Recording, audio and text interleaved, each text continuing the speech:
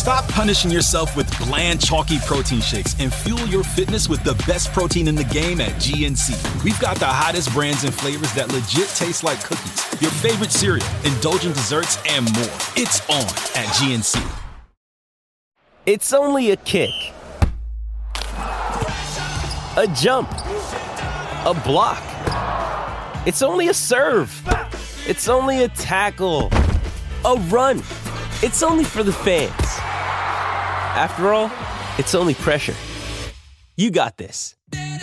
Adidas.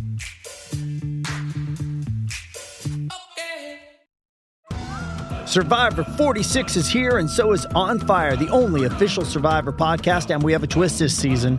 The winner of Survivor 45, Dee Valladares, will be joining us every week. We're going behind the scenes of the biggest moments, the how and the why things happen, and the strategy and analysis you can only get from someone like me, a Survivor winner.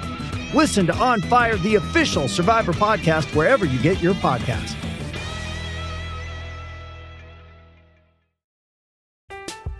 I'm Alex Rodriguez. And I'm Jason Kelly. From Bloomberg, this is The Deal. Each week, you'll hear us in conversation with business icons. This show will explore deal-making across sports, media, and entertainment. That is a harsh lesson in business. Sports is not as simple as bringing a bunch of big names together. I didn't want to do another stomp you out speech. It opened up so many more doors. The show is called The Deal. Listen to The Deal. Listen to The Deal on Spotify. Getting engaged is a moment worth cherishing. A one-of-a-kind ring that you design at Blue Nile can help your love sparkle. Just choose your diamond and setting. When you've found the one, you'll get it delivered right to your door. Finding the right engagement ring can be nerve-wracking. At Blue Nile, you'll have the expert guidance needed and a diamond guarantee that ensures you're getting the highest quality at the best price. Cherish all of life's moments and save up to 30% at BlueNile.com. That's BlueNile.com. You're talking absolute rubbish. Absolute rubbish. As long as I say we can persuade Willie to stay in Ireland, we'll stay in England. TSI, get stuck in. That's probably the most ridiculous question I've ever been asked. It is, I know, but I had to ask you. No, you didn't have to ask me. You're calling out prices. Bookmakers' prices on this channel, right? Yep. You couldn't have two bananas to a banana with the bookmakers. Something like a bag of hammers. The racing is under such scrutiny. If you don't like racing, go and watch Peppa Pig. Welcome to the Final Furlong podcast as we review a stellar weekend of jumps racing action, which was pretty much all completely dominated by Willie Mullins, which bodes well for his rivals at the Leopardstown Dublin Racing Festival. Speaking of, if you have not got your tickets for the hottest show in town, the Dublin Racing Festival, good news, you can win them right here on the Final Furlong podcast. All you have to do is click the subscribe button. If you're already subscribed, congratulations, you're entered in the draw. But if you haven't clicked it yet, hit the subscribe button now. One of our subscribers is going to win a pair of tickets for the Dublin Racing Festival worth €140. It's a bundle pass, so you and a friend get to pick whichever day you want to go to, Saturday or the Sunday. You get admission, a race card, vouchers for food and a drink, and a tote bet. They're worth €70 each, €140 in total, and it can all be yours simply by clicking the subscribe button on YouTube right now. We'll announce the winner later in the week. As always, on a Monday, Katie Young, George Gorman alongside me as we talk about the key races, and we'll begin with the JCB Triumph Hurdle Trial. 3 horses have won this race and gone on to win the big one itself. Catch It in 2007, Nicky Henderson's Peace & Co. in 2015, and Defi DeSoy for JP McManus and Philip Hobbs in 2017. And George Gorman, Sir Gino, looked very, very special indeed, and his jumping was significantly improved from his debut appearance at Kempton.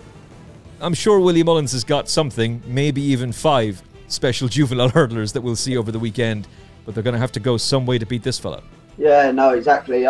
He was very, very impressive, wasn't he, Emmett? Like, I personally, I wasn't too put out by his jumping first time out. He made a couple of novice errors, and the second of those errors was like coming to last on his own. I just thought he looked a bit green. There wasn't a touch of it here. Like, he didn't pull too hard. He jumped well, and he was more than happy to go out and take the race by the scruff of the neck and say, "Come get me" to Burdett Road. And he's probably outstayed him in the end. Burdett Road, who didn't help himself again by pulling quite hard. A couple of scrappy jumps on the way around. I was always of the opinion that with that horse, the waters were going to get too warm for the liberties he was taking at some point. whether it was the weekend just gone or whether it was at Cheltenham in March, it was eventually going to be, the waters were going to be too warm to like be making mistakes and pulling hard like he did. The third horse looked really nice, Milantino. Again, he will have to settle better because I think he's bred to get much further. But really nice looking horse, like one for the future for sure. Maybe even potentially one for the Boodles in March. I think he'll stay out the 2 miles well as it is, but he will have to settle better. But yeah, certainly I say it's great form from the winner.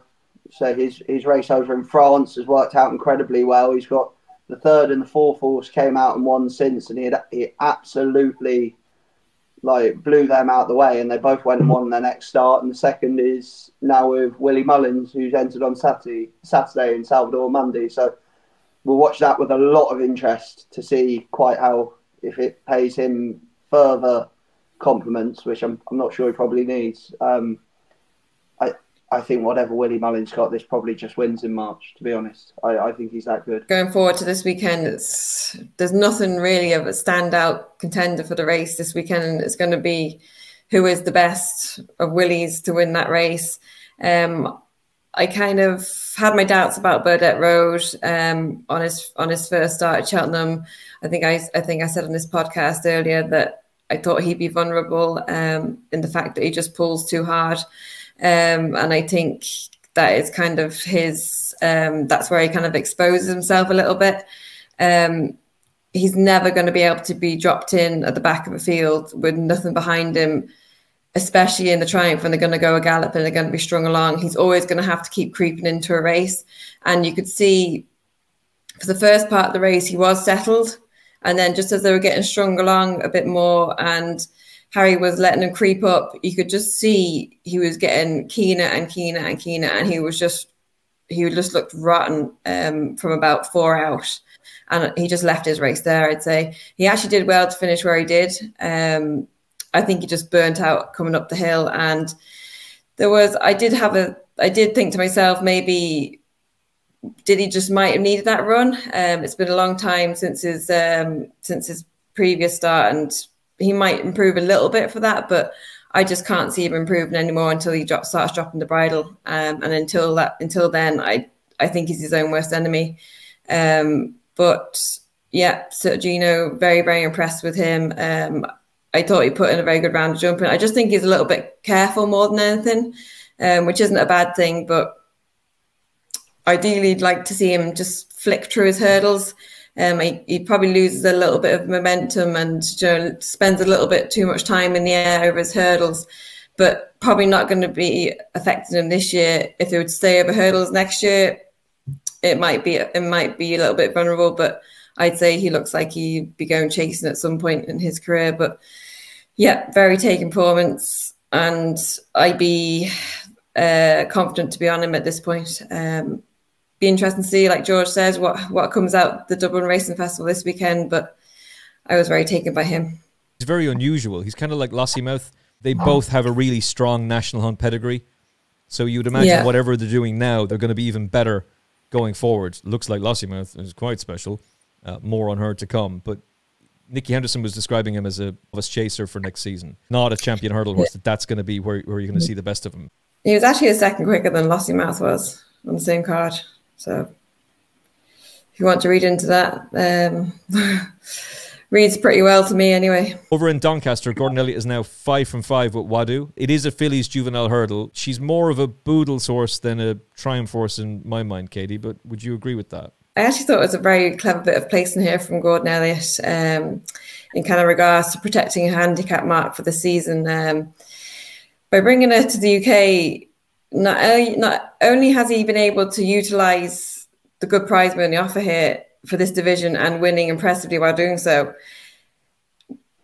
she maybe have beaten little in defeat. You could argue that, but what they are doing in the process is they're keeping her mark at a level which is way below what it realistically is. If she was doing what she was doing over in Ireland, her Irish mark would already be well into the 130s, and then she'd be looking at a mark of probably around 140 coming into the UK. However, they've been able to keep her Irish mark at 126 and 130 in the UK. It's highly unlikely that the handicapper will be able to adjust her off the base of this listed win at the weekend over in Doncaster, as she is £15 higher here than the second place horses. And the highest rated horses other rate in this race was, I think, about 116. I doubt she'd be competitive to be running any decent race in the Triumph. However, if she was to head to the Boodles off a mark of 130, I think she could be incredibly well handicapped. And this would be an exceptional race plan that Gordon's developed here. I just thought really clever bit of placing. She's a 72 rated flat horse for Sir Michael Stout, and I think she's kind of blown that out of the water, really. I'd say there's horses there, rated 90, probably aiming for the Boodles now, and I'd say she's well above them. Found a niche over jumps this season, and I was pretty impressed with her performance on kind of dead ground at Doncaster. Might not have suited her as well. Bit of nice ground in the spring. Might see her to be a little bit more effect, but I doubt there'll be many 130 rated juveniles heading into Cheltenham with 70k under the belt already. Absolutely spot on about the placing, because as you said, her mark can't go up too high. But even if it did, Brazil, who you know very well, obviously you're working with him every day, he won off a mark of 137 when he somehow beat Gaelic Warrior. Aramax had a mark of 138. Band of Outlaws was 139. Veneer of Charm for Gordon was 129, so just out of the 130s. It's really smart. I think Biker was in the 130s when he was second in the juvenile hurdle last season as well. It's just, it's very shrewd. Said her Irish form's working out better and better as we go as well. Like the defeat, 24 length defeat of Pigeon House is double what Interlotto beat the same horse. And obviously, I know she got the race in the stewards' room, but beating Nürburgring's starting to look very good as well. If it's being in Ireland, continuing to put in performances like that, like Kate said, she'd be very high. And somehow she's managed to find a way to beat the same horse twice on two runs to England. She beat it a bit further this time, but they can't really justify putting her up masses for it. It's a very good bit of placing, and they'll certainly owe Ollie Pears a drink if they do go and win the Boodles with her. Because Max of Stars is an admirable horse. I really, really like Max of Stars, but I'd love to see that horse get its head in front soon. But it's had a massive impact on the fact that they won't be able to change the mark a whole lot for Wadu now. Gordon Elliott at his absolute finest. First to the Willie Mullins Bingo. Paddy Power Cotswold Chase. This race has had very little impact on the Gold Cup. The winner has not gone on to win the Gold Cup for 24 years. The last one to do it was Looks Like Trouble all the way back in 19 Dickety Doo. It's a horrible race to look back on, given what happened to poor old That's All Right Gino, who was a real star for the Snowdon Yard. And who knows how high he could have gone. He was brilliant in the Coral Gold Cup / Hennessy. Horrible. Really, really horrible. Thoughts with Jamie Snowden, Gavin Sheehan, and all the connections. But the winner isn't even entered in the Gold Cup. The second, he's just not showing the brilliant jumping that won him the Brown Advisory last year. It's just not there. But to his credit, he did stay on past Stay Away Faye. George, what did you make of the Paddy Power Cotswold Chase? And hats off, by the way, tip of the cap to Katie Young, who put this horse up at 10-1.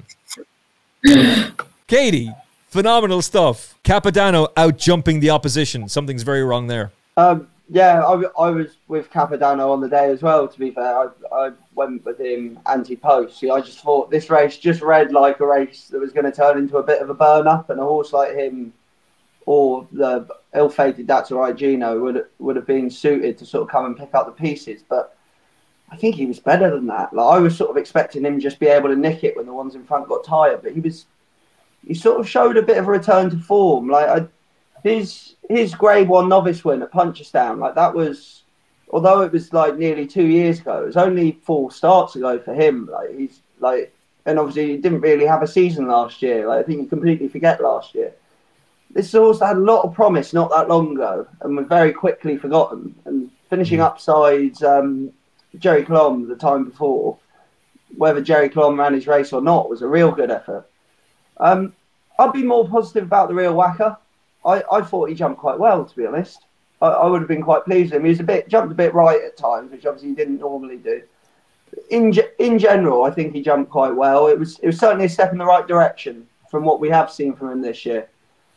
I'd also say Ahoy Senor I'd take from the race. So he had got his big mistake out the way nice and early, which you like to see from him, doing it at the start rather than the end. And was actually running a right race when Stephen Mulqueen's stirrup leather snapped. And you actually look, he does his best, Stephen Mulqueen, on him, but he is very unbalanced coming down the hill. Like, I wouldn't wish that on my worst enemy. He sort of tries to sit up on his knees, and he's sort of having to do a sort of rising canter to keep himself from sort of overbalancing. For a horse like him that needs a lot of help from the jockey, I think he's run very, very well. I wouldn't be surprised to see him coming back into form next time out. Even I think you see a big run from him. Stay away, Faye. I just think the waters were too deep. He has a lack of tactical speed, and maybe he wasn't able to use his stamina because he was just busted trying to go with them. Would be my assessment of that. Not saying that he can't be a good horse in time. I just think this was probably a season too soon.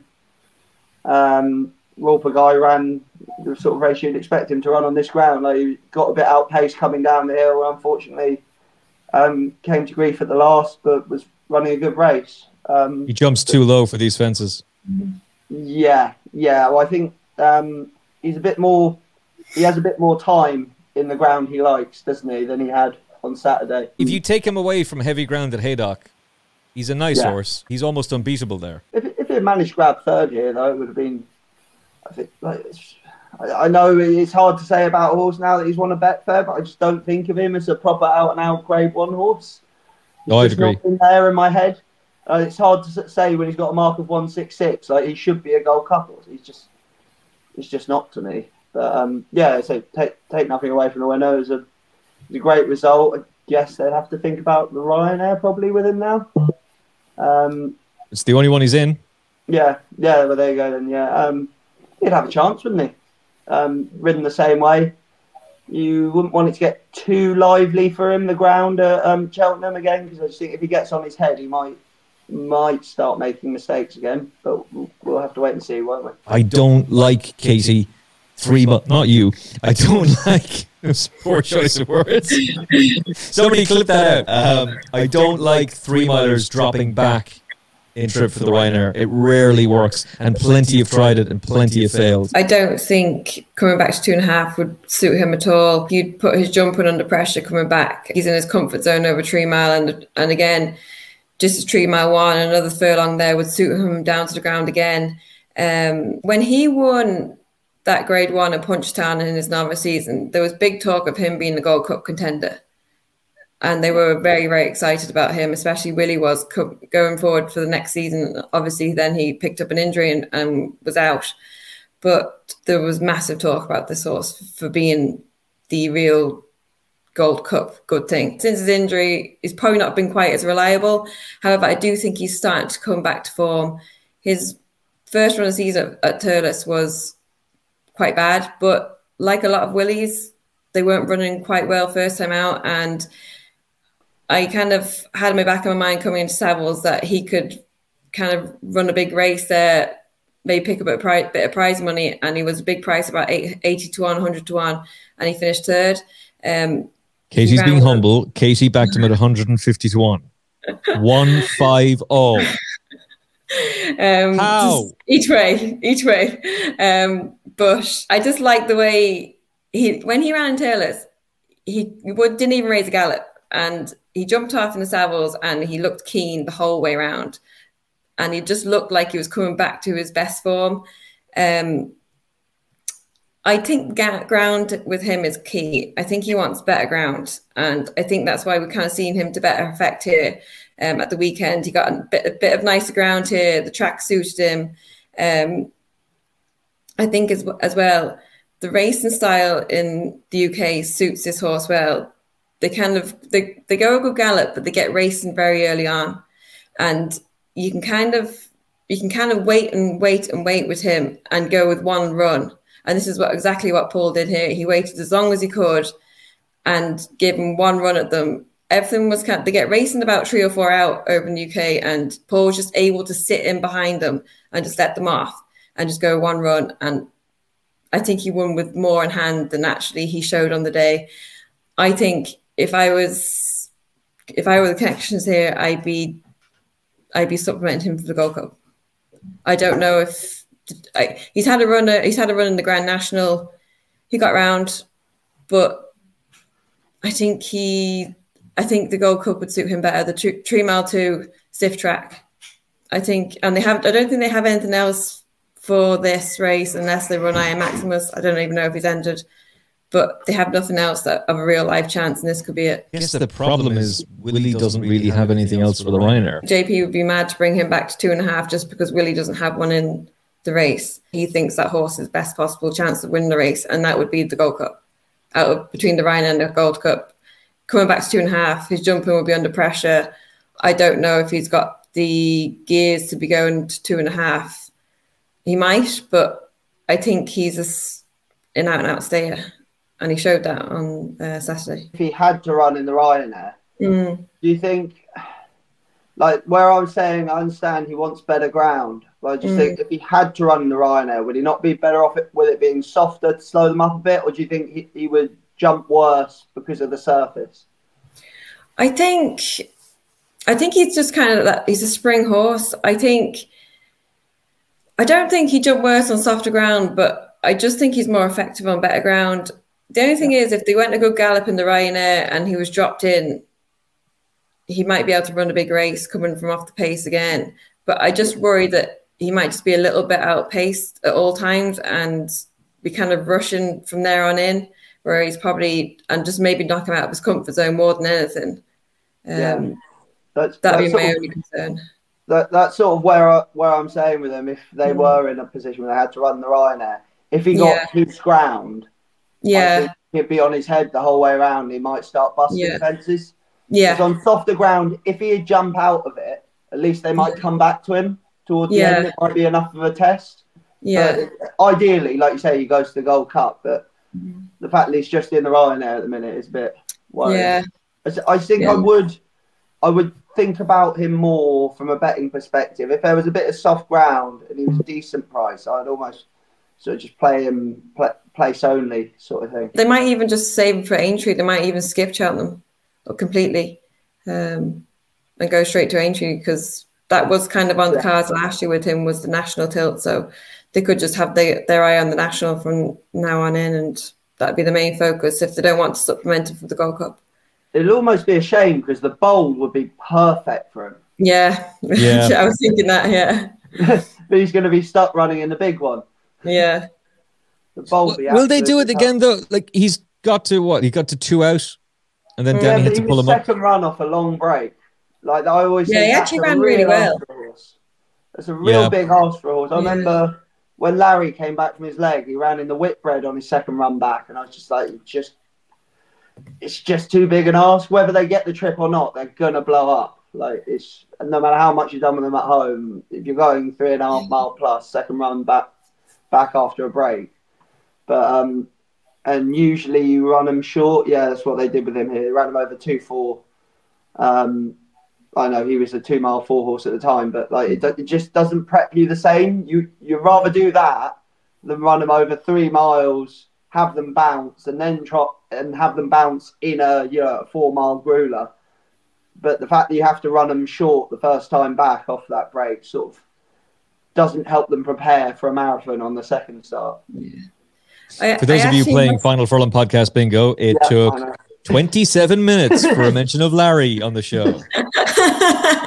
It's just the best example of it that popped into my head is I just remember he jumped the pond fence on the bridle, and then someone told me he didn't stay, and I was like, no, he's just running 3 mile 6 second run back after 18 months off the track. It's a similar situation what he's done here.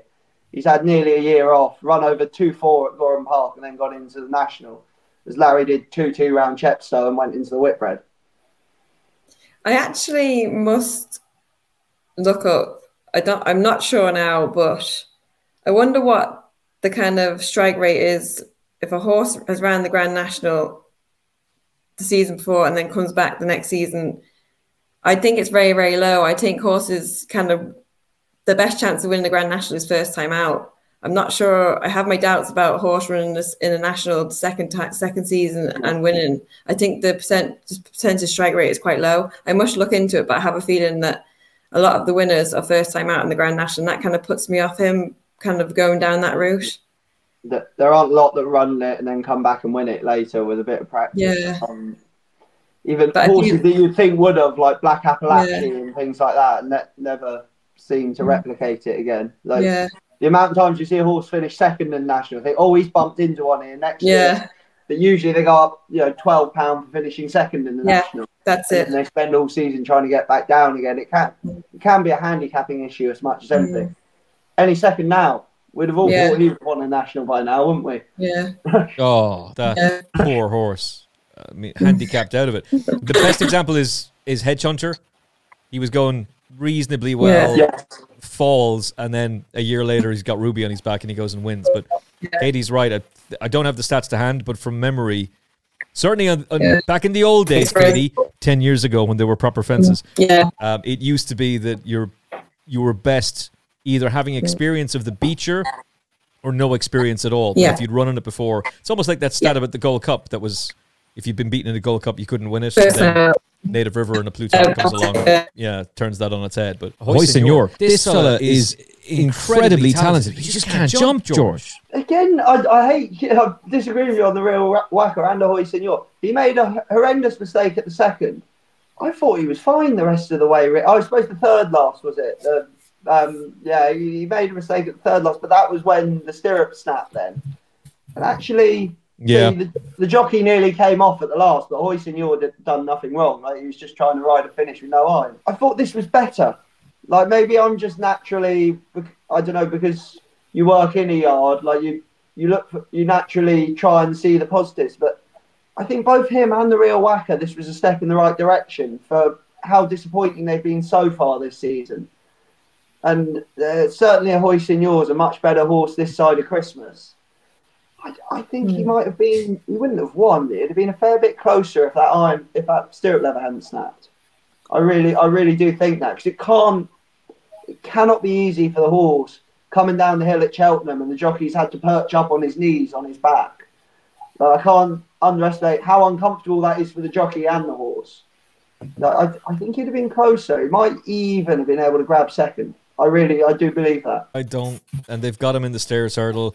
And that's very unlike Lucinda Russell to do that unless they've decided we're going to give him one more chance in a race he won last year. Let's see if he can bounce back. He has been unlucky with the way it panned out, but it's a really bad mistake early on. And then the tack is gone, obviously. Either go for the stairs hurdle or skip it entirely and go back to Aintree and hope that Shishkin doesn't turn up. That's where he performs at his best. Lucinda is very good now. She's a shrewd woman to get a horse back to its best. So you could see, like you said, a big run at Aintree if they decide to go there, and I wouldn't be putting them off, people off from going there anyway. He's run no race the last twice. Like this is. I hate to keep banging the drum, but this is a huge step in the right direction for this horse. Not in terms of a Gold Cup. He's not going to win a Gold Cup. He probably won't win a stairs hurdle. Like I say, come Aintree time, I'm not going to be looking at this race going, "Oh God, is it like that? That's an awful run. He's got no chance of winning a bowl." I think this is a huge step in the right direction. I really do. If I'm on my own, I'm on my own. But I would have been, if I was one of his connections, I'd have been looking at it and going, stuff like that happens, stirrup leather snap. But this horse has run much, much better than what we've seen so far this year. Yeah. Don Poli 2.0 ran an absolute monster of a race for a novice. But he is Don Poli 2.0, with the exception that Don Poli was actually able to win a Brown Advisory. I don't think this guy can. I don't think the old course is going to suit him. The connections of the horse were leaning towards going for a Gold Cup in the first place because they thought the new course was going to suit him better.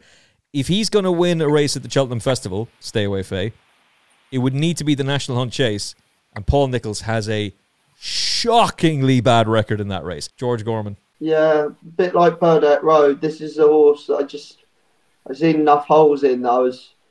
I felt very vindicated this weekend because they're probably my two horses I've been out to get all year are Burdett Road and Stay Away Faye. And in fairness, Stay Away Faye has jumped up into open company. And run with credit. Don't know if you think 3/4 of a length behind last year's RSA Brown Advisory winner is a fair effort, but I just think he lacks in tactical speed. When he has to make his own running, he goes along with his ears pricked, and I just think he's always going to be vulnerable to something with a bit more tactical speed. And if he goes Brown Advisory, I think Grange Clare West will have too much for him.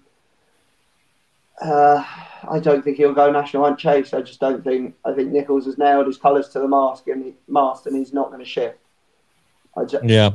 He probably should. I don't think he will. I don't think he will either, and I don't think Harry Cobden will be on him. I think Harry Cobden will be riding Hermes Allen. Yeah. He must have taught a lot of this horse to run him here in open company completely wrong on the weights with everything. Yeah. And given Cabodano, who's rated £9 higher than him, £3. It must have taught a lot of him to kind of stick him in there.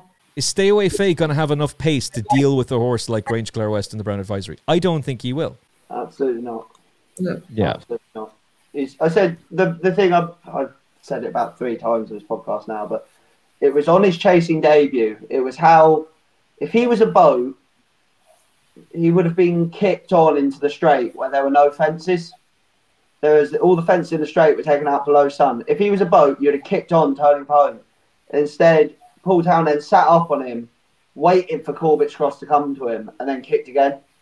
This horse has plenty of boot for a 3-miler. Plenty of boot. Because if not, he would have tried to string him out in that race. And he strung him out a bit with his jumping. But he's waited for a horse to come to his girths and kicked again. This horse must show some speed at home, certainly for a presenting. I don't worry about his tactical speed for a 3-miler. I think if anything, he'd probably run a decent race in the Turners. It's not the race he should go for, but File is 7-2 for the Brown Advisory, and now he's 7-2 for the Turners. Someone's gone 7-2 about Factifile. Paddy Power have gone 7-2 for the Turners Factifile. And 9-2 Turners, 7-2 Brown Advisory. Because Bet365 went 5-1 today about Factifile. We can't write the betting slips for you. We can't log into your account and do the bet for you. But hopefully you're on the Factifile gravy train. You've got the 12-1. You've got the 14-1. The 3 of us put them up a month ago. Easy game.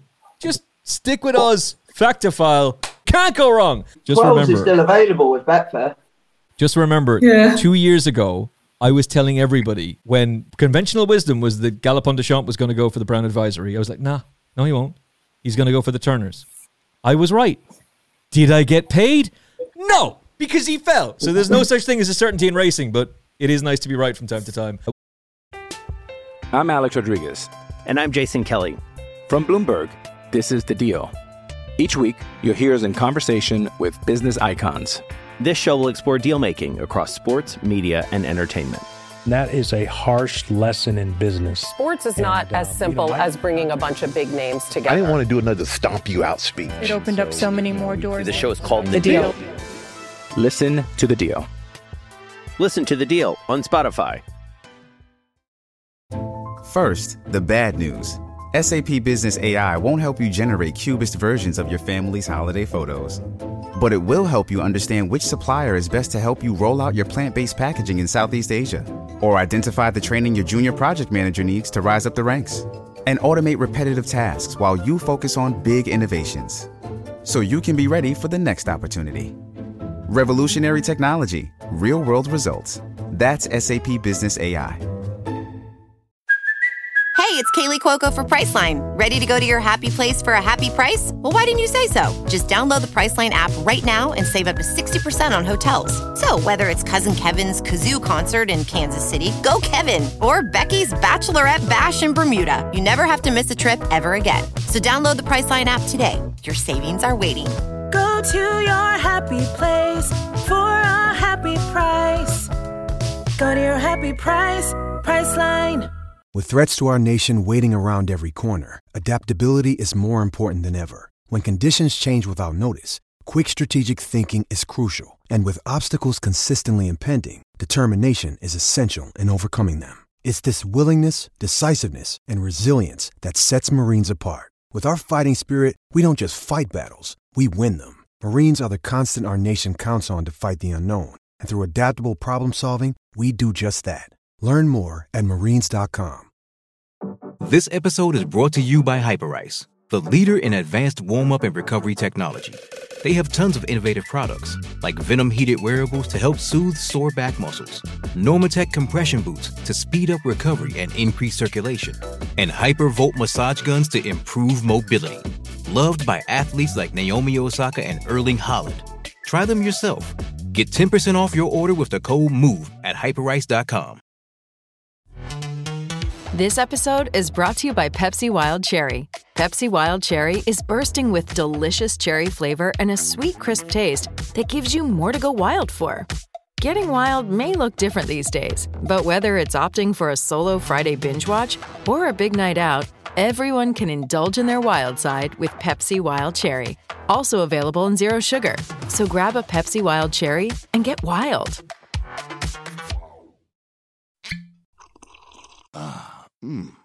The first taste of rare bourbon you finally got your hands on. That's nice. At Caskers.com, we make this experience easy. Caskers is a one-stop spirit curator with an impressive selection of exclusive, sought-after, rare, and household names in the realm of premium spirits and champagne. Discover the top flavors of the year now by going to Caskers.com and using code WELCOME10 for $10 off your first purchase. Get $10 off your first purchase with code WELCOME10 at Caskers.com.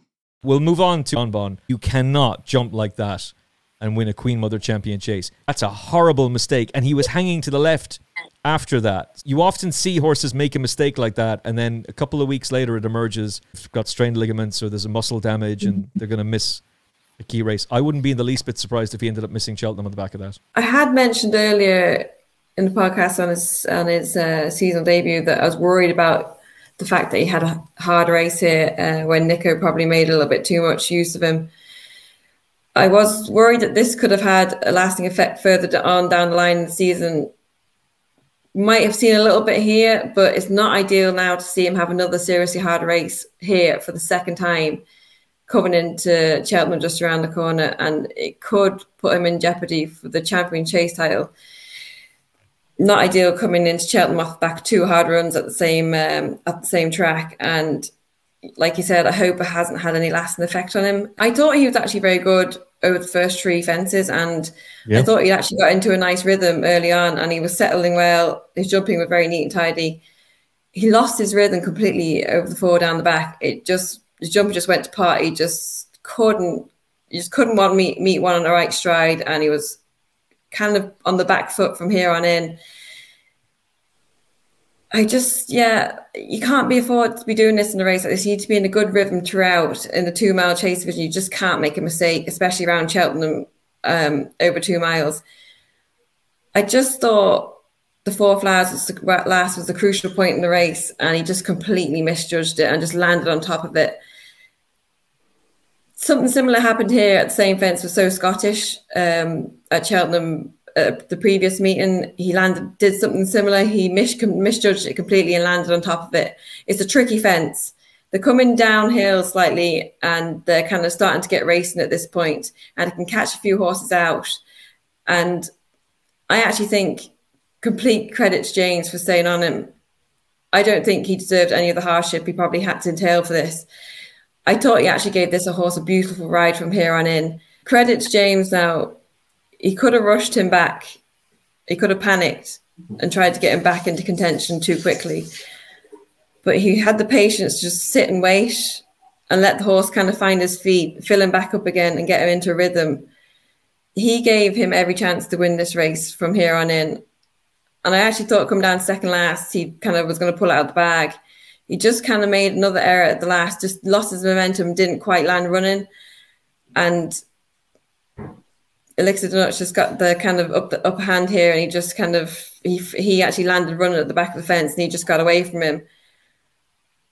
I thought if John Bonn had kind of landed running, I think he probably would have kept his head in front, but he left his race at the 4th last, and that just completely bottomed him completely after kind of missing the last. I actually think it was a very good performance to finish where he did.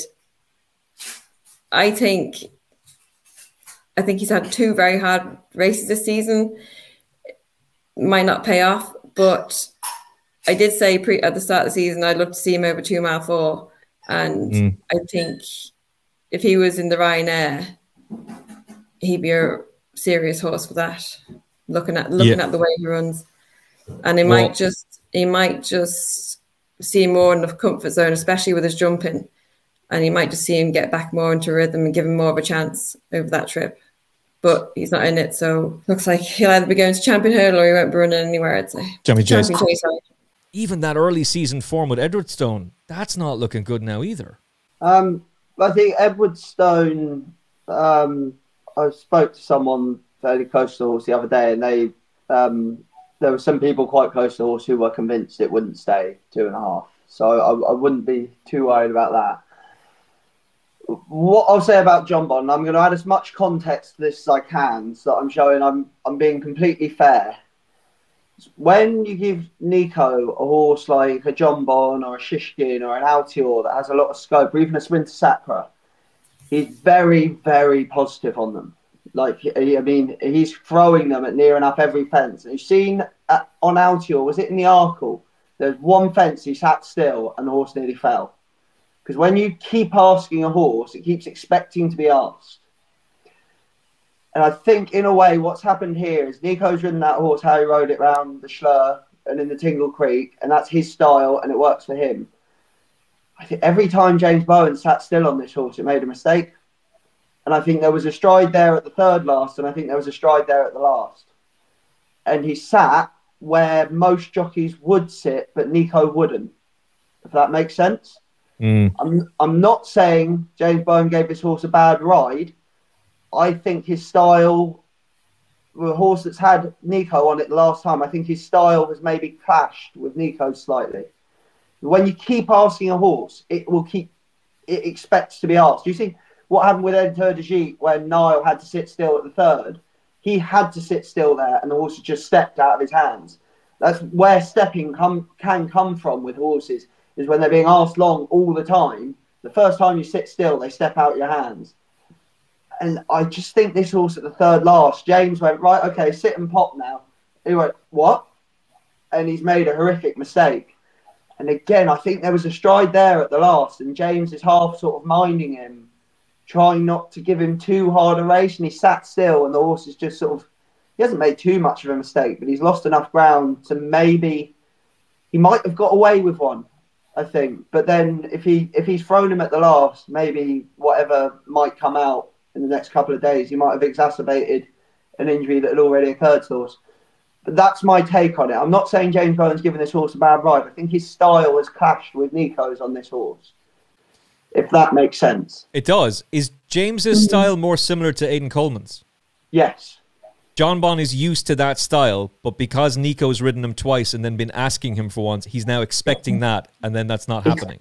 It's much easier for a horse to go from being ridden how Aidan rides a horse to being ridden how Nico rides a horse. It's much easier. A horse that's used to popping, asking them up, because the worst they do is put down and get away with it. It's easier for them to get used to that than to go from being sent at every fence to learning to pop. Because if you say no and they say yes, you're probably going to end up on the floor. Whereas the other way round, they can sort of just put down on you. They might lose a length or two, but they get away with it. Once you rev a horse up, it's very hard to put that genie back in the bottle. Because it's much easier to wake a horse up that's used to being put to sleep. That's an excellent point, George. That's a really excellent observation. Out of interest, would James have said to him, look, you do it yourself coming to the last? Has he done that because he's managed to get himself back into contention? He's in the lead. He's basically got Elixir the Nuts covered. So instead of asking him for a big leap where he's got a couple wrong early, he's decided, you do it now, son. And then John Mon just hasn't come up for him. Exactly. And because there was one there. It's a big one, but you're talking about John Bon here. Like, this is a horse with bags of scope. The big one was on. But say, look, James Bowen could well be vindicated. If it turns out this horse picked up a slight injury in that bad mistake at the third last, he could have done him some real damage, potentially, by sending him at the last. He might have saved this horse from a much bigger injury. So it's hard to say what was going through James's head, whether he's thinking, I'll just pop this because I've got this one, or is he thinking, I'm going to look after this horse, and if we get beat, so be it? I only he knows that. But yeah, I just wanted to be as even-handed with that as possible and explain fully what I meant. So I'm not jumping on the Bash James Bowen train at all. It's especially like I say, for a buzzy horse like him, it's very difficult to go from Nico's style to James's style. But especially, they're saying he's probably gone there a bit fresh as it is. You watch how sort of keen going he was at the start. When James didn't have a choice, when the horse was coming up long before him, that was the best he jumped. The second he settled, and then it's up to James, do I give him a squeeze or do I sit still? That's when the jumping started to go to bits. Mm. What do you make of him sweating so profusely beforehand? Like he's done this a couple of times now, but I'd worry more if it was a horse that had never done it before, but he has done. And look, I find it very hard to get too worked up about horses sweating in the paddock. The amount of times I've seen a horse that's never sweated before sweat up in the paddock and then go and win for me. And you're just like, oh, like this was whatever reason he was really up for it and he sweated up. Like, it can be a positive. With a horse that's as revvy as him, it's probably not a positive, but I wouldn't be getting too worked up about it. I know Nicky made his comments during the week, but maybe that did have something to do with it. It certainly wouldn't have made it easier to settle him, obviously. Like he was definitely more forward going than we're used to seeing after the first few fences. So his comments during the week were, I had him spot on for Ascot. I don't like the fact that he's not had his race and now we have to wait 7 days. Do you buy into that? It certainly would have contributed towards him sweating up and how free going he was over the first few, but it would have had nothing to do with where the jumping then went to bits. Yeah. Katie, what did you make of that excuse from Nicky? He's coming up with a lot of excuses lately. Yeah, I can see two sides of it. Like, I think British trainers train them slightly differently to Irish trainers. Like, if I kind of the vibe I'm getting over here is if they miss a week, it's not they don't think it's the end of the world. Like, they don't like train them in the same regards as what UK trainers do. I think they kind of have their work down to a T to like the exact day they want before they run. And where with trainers I've worked over here, it doesn't really like they don't really put in like a work plan for every race. It's just they try and keep it a bit more simple over here, if you get me. Whereas I feel like Nicky kind of has it down to a T to have the horse in the exact shape he wants it for a certain race. And if it's delayed by weeks, then it kind of puts it into uproar, is the way I'm feeling that is, and that's the way he kind of trains, but it works for him. But kind of over here, like with Willie and that, it's a bit more free going. It's not the end of the world if it's put back a week. He still had them in the same shape and he wouldn't be worried about them. But with kind of John Bon, like we have seen him jump left on occasions before. Like that's not something new. Like he has done it in his novice chase season. We have seen him do it. And I did see Nicky, I think he put up a video of him trotting up the day after and he looked absolutely fine. So I would be surprised if he picked up any injury. Like he looked like he was trotting out to his chin to me. So that's good.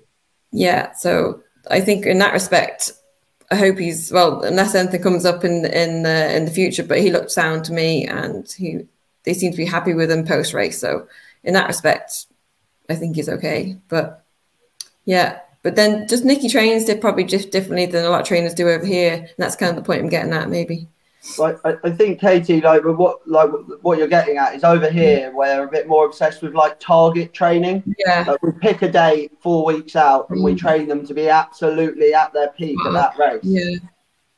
Well, in Ireland, particularly like Gordon and Willie and that, it's more of a sort of they get into their routine and they get fit through their racing. Like they'll be fit enough when they go to the races first time out, but they sharpen up with each run. They're not sharpened up at home.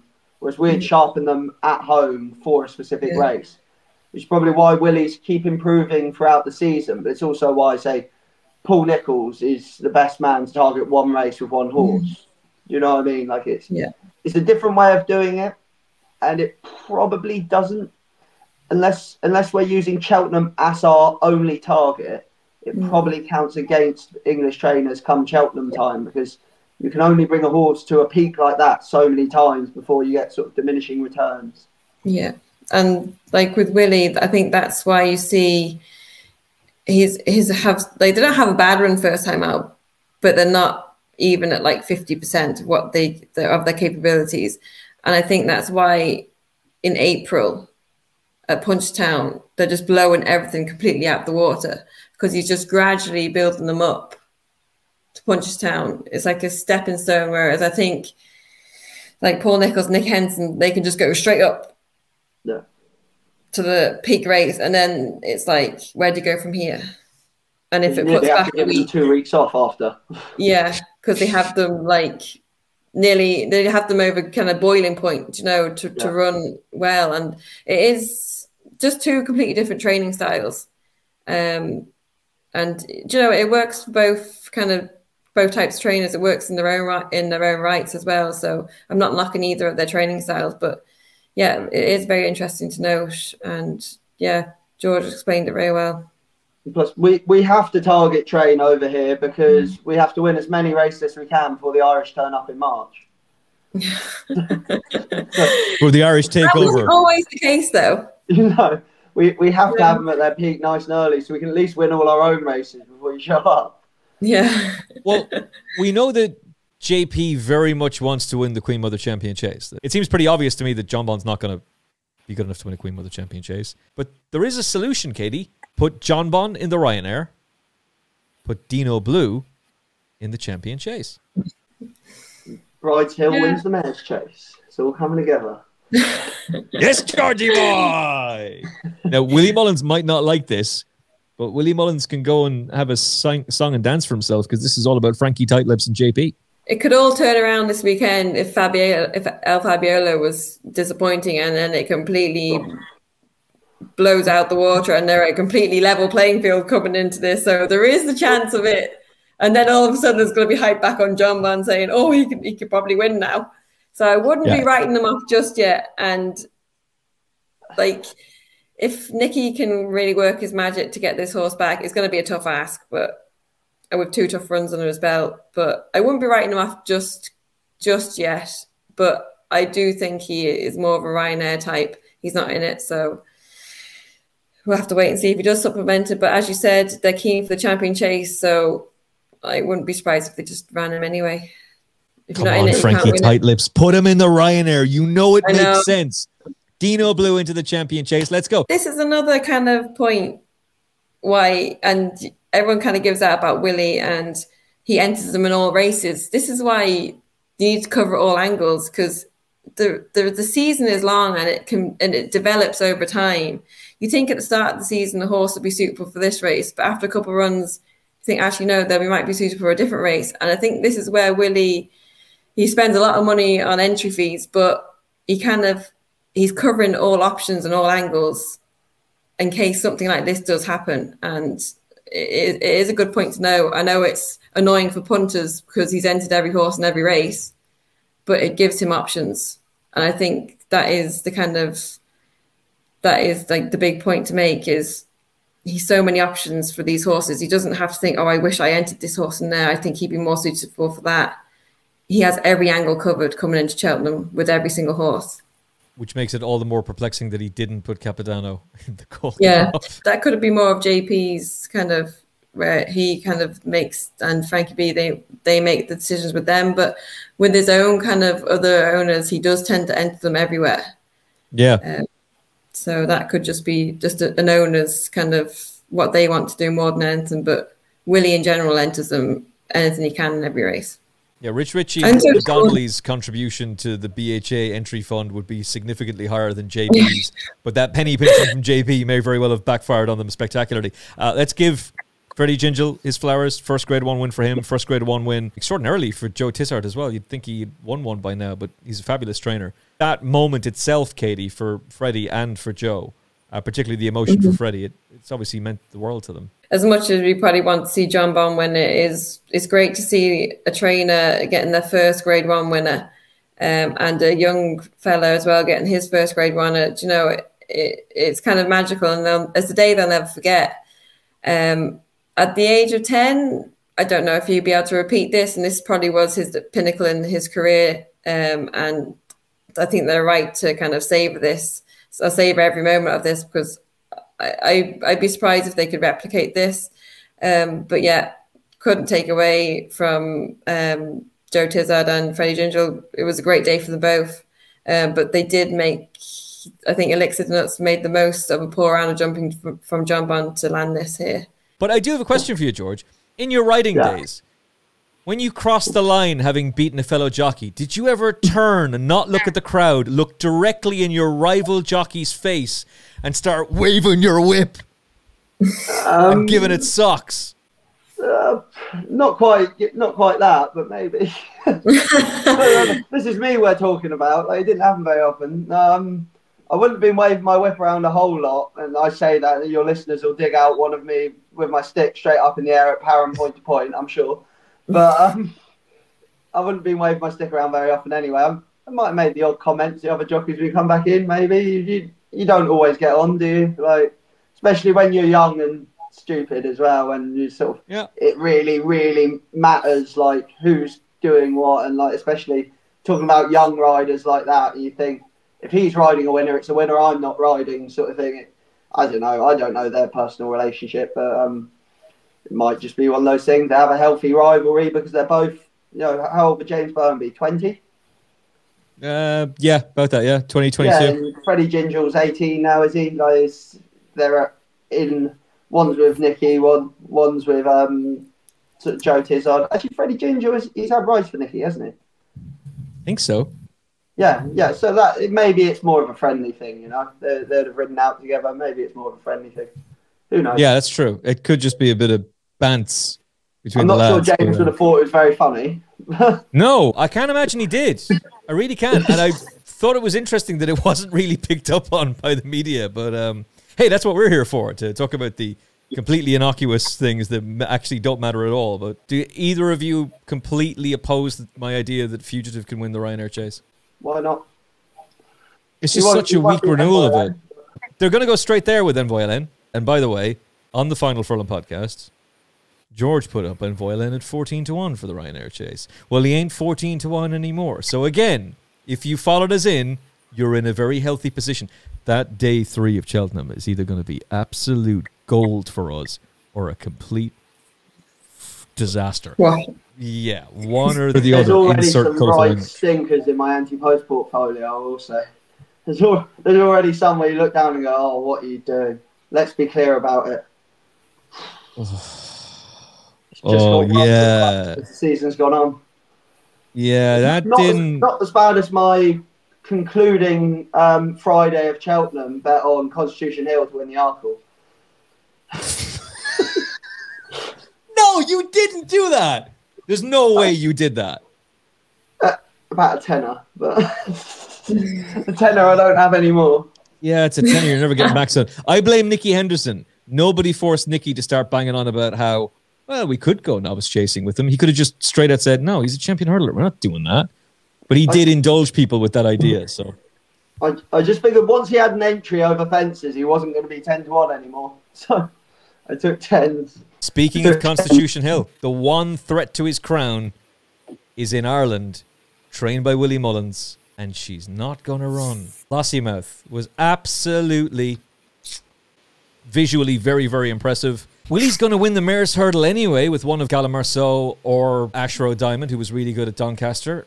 Just runner in the Champion Hurdle. You've got a horse who can do it. It's the Champion Hurdle. But no, she's going to go for the Mares, George Gorman. Yeah, it's disappointing, isn't it? But unfortunately, it's how the schedule is laid out for them.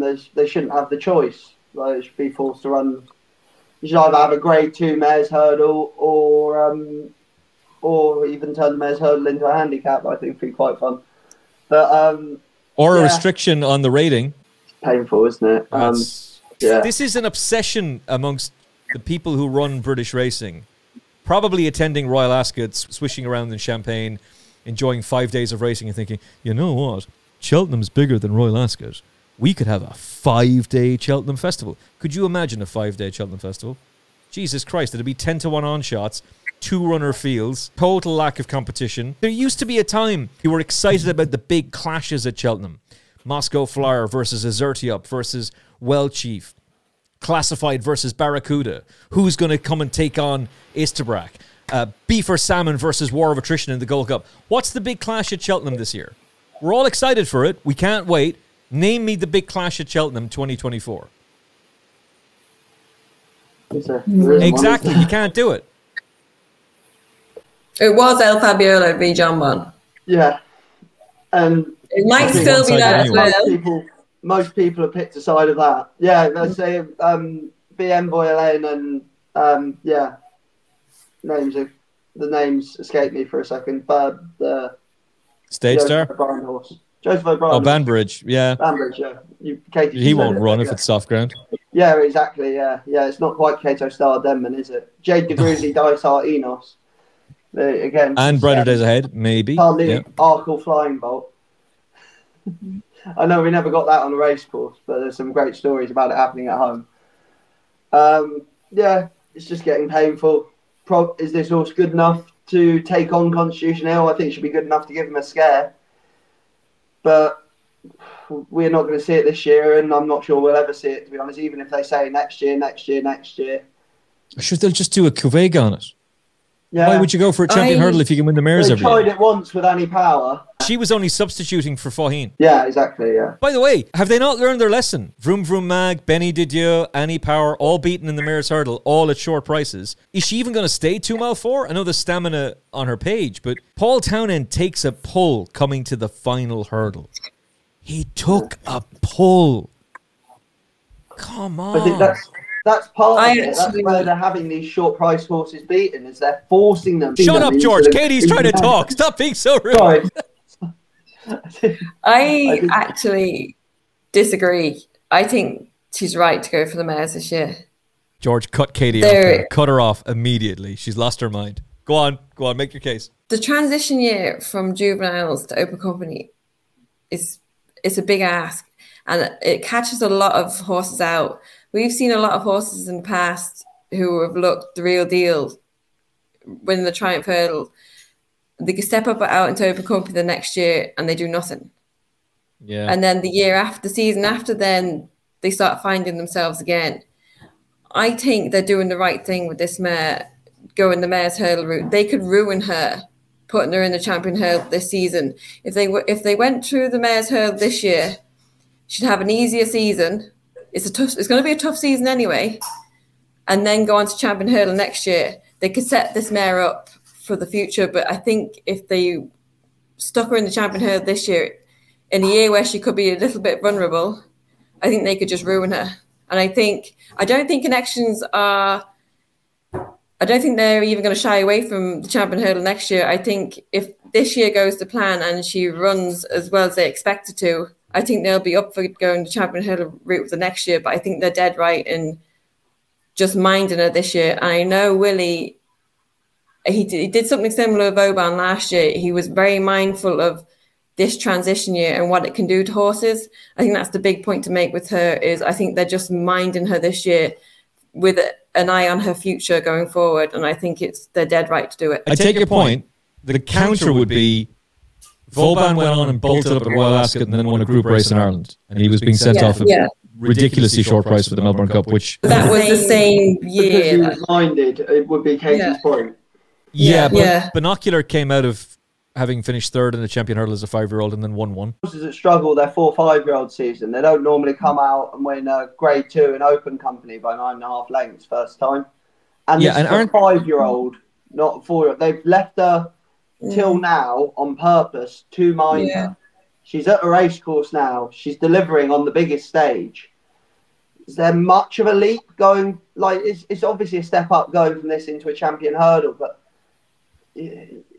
either way, it's a grade 1 at Cheltenham. Would she not be better off running over the trick that's going to suit more, rather than potentially dragging the guts out of her over 2.5, like when she might not stay? I think she looks fairly unlikely to stay. Now that's very interesting. But I'd also just say, Kitty, and I'm not saying you're wrong. Like, look, this is what they're going to do, right? It's academic what George and I are saying. I think this is the only horse who could beat Constitution Hill. Yeah, this I whole do. copium about State Man getting closer. I'm rooting for State Man. I hope he beats Constitution Hill, because this is a joke. Like, the campaigning of Constitution Hill is an embarrassment this season. The Dublin Racing Festival will come and go. I'm almost fed up talking about him, to be honest. He hasn't run at the weekend. He's not running this weekend. To be fair, if he had run in that Unibet trial, Lossiemouth wouldn't have turned up. I don't blame Willie Mullins or Rich Ritchie or Joe Chambers for this, because if Joe Chambers was on this show right now, I'd probably melt and go, you know what, you're right. Go for the race that you have the best chance of winning. And the odds compilers are going odds on about it for the Mayor's Hurdle and 10-1 for the champion. But realistically, what are you doing? You've got a chance of winning the champion hurdle, and you're not going to go for it. Why? And he's coming in on the back of just one run. Like, he might be vulnerable. If you're ever going to beat him, this might be the year you could do it. When I watched her, I thought she has the potential to beat Constitution Hill this year. Like, I thought she blew me away, and I just thought she was unreal. And I'm not saying that she can't win a champion hurdle this year. I think she could, but I just feel as though they're just trying to look after her with her future in mind. Oh, you are right. And yeah, like, if you look through the form, like, Constitution Hill beat the second and third here by 10 lengths. Lossiemouth had them 10 and 20 lengths behind her. Like, that puts her right in the picture for that race. And I say they know how good she is, but I just think they want to make sure they get every ounce out of this mare and just not ruin her. I tell you, I know what the frustration is she was entered in that race at Doncaster as well. And if she'd gone there and won by 20 lengths, we'd just be going, well, they kept her against her own sex. She's going to be against her own sex at Cheltenham. The frustrations, they've dropped her in an open company here and she's dominated, and then she's going back to mare's company. I think that's the frustration for all of us. But I understand why she's come here, because he had the other two horses for Doncaster. But they've sort of let the genie out the bottle, and now they're going to try and stuff it back in, and you're just like, don't want to have to wait another year to see that. Any of us really, it'd be wonderful for the owner, the owner and the trainer and everyone, but yeah, her winning by 20 lengths in a mare's hurdle wouldn't really do it for me. I say I'm not sure she will. I think she's being shoehorned into a race that might not suit. Did Imperial Pass have a setback? Don't think so. No. So how do Isaac Swade and Sam Munir feel? Because they've kept their horse hurdles this season to hopefully win a race in open company. Well, there's the race they could have won, and they're actually going for a champion hurdle. Instead, he's going to be second to State Man again, unless he produces some miraculous improvement. This is his chance for a winner. Yeah. So they could have actually won an open company race and then say, and we're going to take on Constitution Hill and we're going to give it a right good rattle. But she could have gone to Doncaster, and Astro Diamond or Gala Marceau could have gone to the DRF instead. Yeah. And everyone could have won a race. Oprah, you get a win, you get a win, you get a win. But instead, she wins a champion hurdle trial on trials day, and we're being told, we're going to go for the mare's hurdle now. And George, you've said you don't think she's guaranteed to stay. No, I don't think. For a horse, fairly unusual for a horse to show that level of speed. I mean, she is very quick. Like, I certainly, if the mare's hurdle didn't exist, you wouldn't even be thinking of running over 2.5, would you? Like, no. I don't think she's guaranteed. I'm not saying that she definitely won't, but I would be sceptical. I certainly wouldn't be. What price is she? I wouldn't be taking 4 to 5. 8 to 13. I've got 4 to 5 best price here anyway. I wouldn't be taking that in a mare's hurdle. A horse that's that quick, you just don't know who's going to stay. She might be too good for it to matter. She might not stay and win anyway. She might be that far clear. But, possibly. Is it the case that we have all these high-class mares in training just because of these races? Or would we have had these horses in training anyway because there's increased competition for high-class horses? I genuinely don't know which is the truthful answer there. There's plenty of people. Sam Hoskins was arguing, you only have these high-class mares because of those races, there would be other people. I think Kevin Blake, you were saying, was making the counter argument that that's not actually true. Seven handicaps in the last 4 Cheltenham festivals have been won by mares, which sort of suggests they're being pushed into handicaps because the level of the mares' races is so high. I think if Lossiemouth wasn't a juvenile last season, I think they would run her in the champion hurdle this year. I honestly think if you look down the Triumph Hurdle past winners, there's only one horse, Defi DeSoy, who did anything in the following season. Tiger Owl blew out the following year of his Triumph Hurdle. Yeah. Like, he did nothing. Peace and Co, nothing. Oh. Ivanovich, Gorbachev, nothing. Farclas, nothing. He only got going again back in handicap chasing. He only kind of got back into it the year after when he went chasing on the handicap route. Pentland Hills, Burning Victory, didn't do much. Quilixios had a bad enough season, didn't do much the year after. The best one would be Apple Shade, wouldn't it? Yeah. And she didn't win the Triumph Hurdle. A lot of them that don't either run in the Triumph Hurdle or finish down the field go on to do better things. I think Connection's a little bit mindful of the kind of past winners and what's happened to them in the season after. I think they're just a little bit mindful about that. I honestly think if she was just coming off the back of a maiden year, taking the juvenile out, I actually think they would go for the champion hurdle route, but I just think they're just so content on that this transition year can be really difficult for horses and it can ruin their future careers. That's the only reason I honestly think that's why they're minding her this year, with that in mind. Do you think she'll win the Mare's Hurdle? Do you think she'll win the Mare's Hurdle, Katie? Yeah, I think she will, yeah. Okay. The point would be that none of those horses came out and did what she did at the weekend. She's already outperformed all of those horses. So it's hard to say that she's going to struggle this year when we've just seen her win by 9.5 lengths in open company. I get what you're saying totally. It's the effect of a long season of multiple red ones. I understand totally what you're saying. But I'm just playing devil's advocate here. I'm not. Yeah, I know.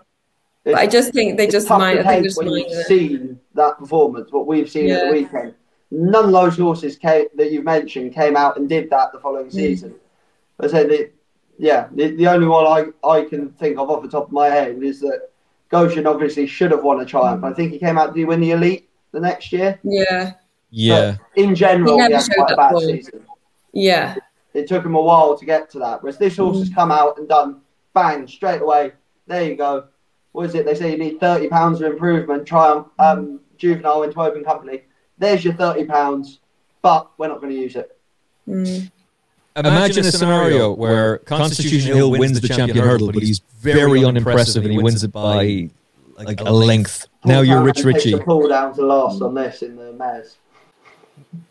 Yeah, but if you're Rich Ritchie, are you not feeling like you felt the day Vautour bolted up in the Ryanair chase? And I understand there were mitigating circumstances. You were being told over and over again, he's not working well, Rich. He won't even win the Ryanair. We're just going to give it a go. But you were going for the Gold Cup.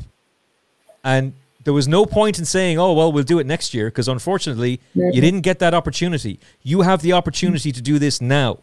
You've just bolted up in a champion hurdle trial. Imagine a scenario where Stateman gets within a half a length or a length of Constitution Hill. You'd get the weight allowance. How do you feel? How do you do you feel on top of the world being handed with Susanna the Mare's Hurdle trophy, or how do you feel if you're the one who beat Constitution Hill? Yeah, it's a fair point. Like, the flip side to it is it's more than likely Constitution Hill just steamrolls over this field anyway, because we're all desperate trying to find something that can beat him. I do think she could, though. I think she can. I think she'll beat him. I'm being deadly serious. I don't think this is a case of that she's going to be a competitor against him. I think she'll beat him. That's what they want to do. They want to go for the Mare's Hurdle. They're going to go for it unless Bob Ollinger comes out and smashes them up in the Irish Champion Hurdle, and then they've got to have a rethink. Just to put it into context, if she would beat Constitution Hill, we're talking Constitution Hill's 175. She gets £7 mare's allowance, so she has to run to about 168 to beat him.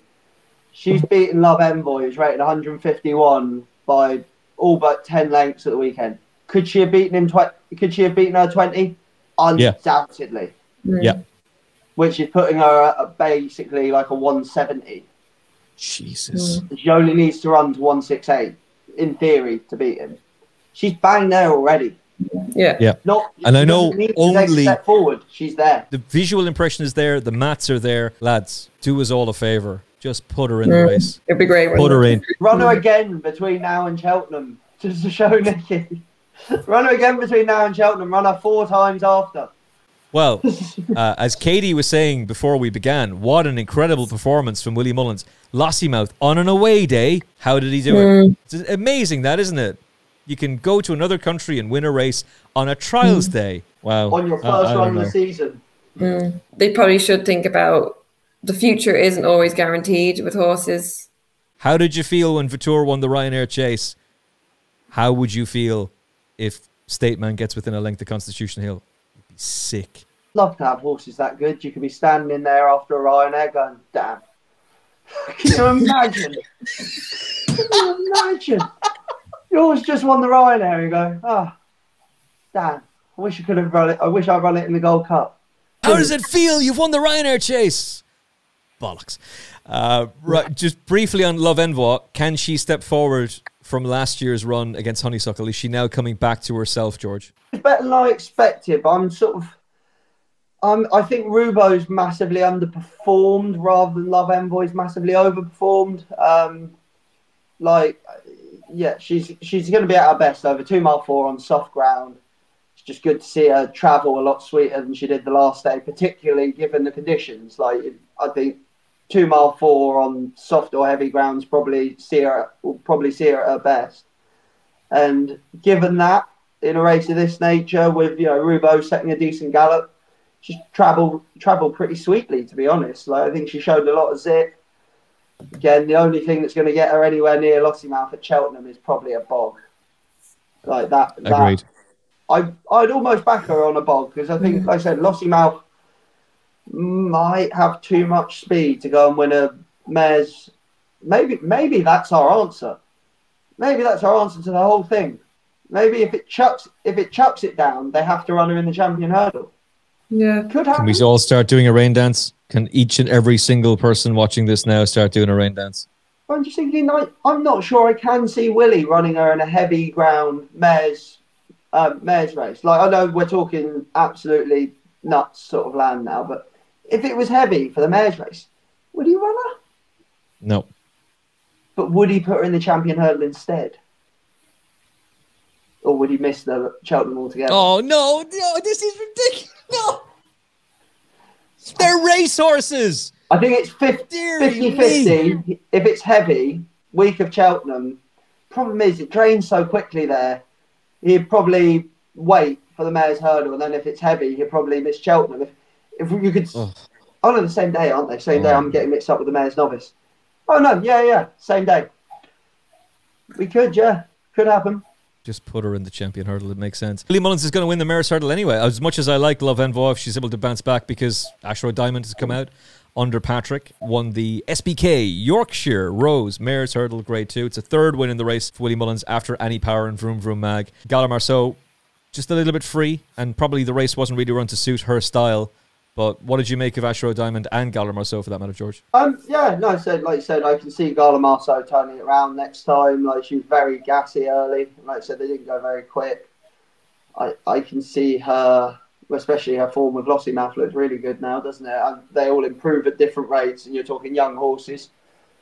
But of the two of them, I've got to say, I was more of the opinion before the weekend that Gala Marceau was more likely to train on the Lossiemouth. So I've either got that one very badly wrong, or it's going to take a little longer for me to be proven right. Who knows? But you've been proven massively wrong there, son. Yeah, I was very taken with Under Control in second. Stayed on well. Potentially one for the handicaps at Cheltenham if they're not awful with her. I could see her running well in maybe a Coral Cup, maybe a County. I don't know. But I think she's one to keep on side.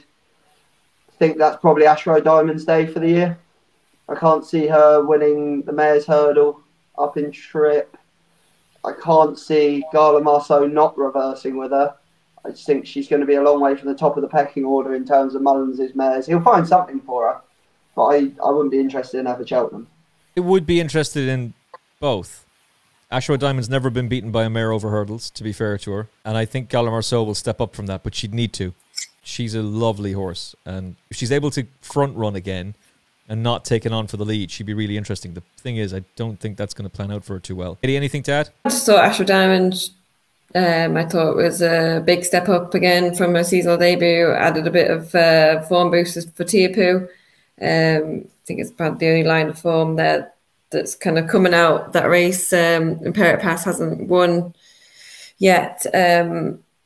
But no, I think it was a nice performance overall. As you say, Gala Marceau, she just pulled a little bit too hard. She might benefit from the run under her belt, like a lot of Woolies are. I thought Under Control actually ran a really lovely race in second. I think she had a wind surgery, did she? She had a below par performance. And I thought it was actually a really nice race she ran. She ran right straight through the line as well.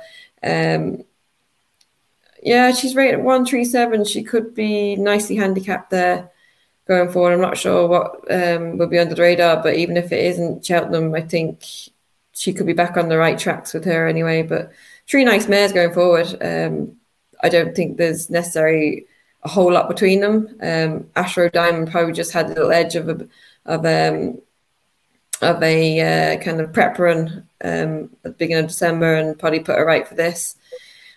And very nice run from all 3 mares here. She was receiving £3 and got beat her 4.5 lengths. So certainly a run back off level weights would be very close. I would just shade it Gala Marceau. Patrick Mullins has won on 3 of his last 4 rides and currently sits in 3rd in the Irish Jockeys Championship.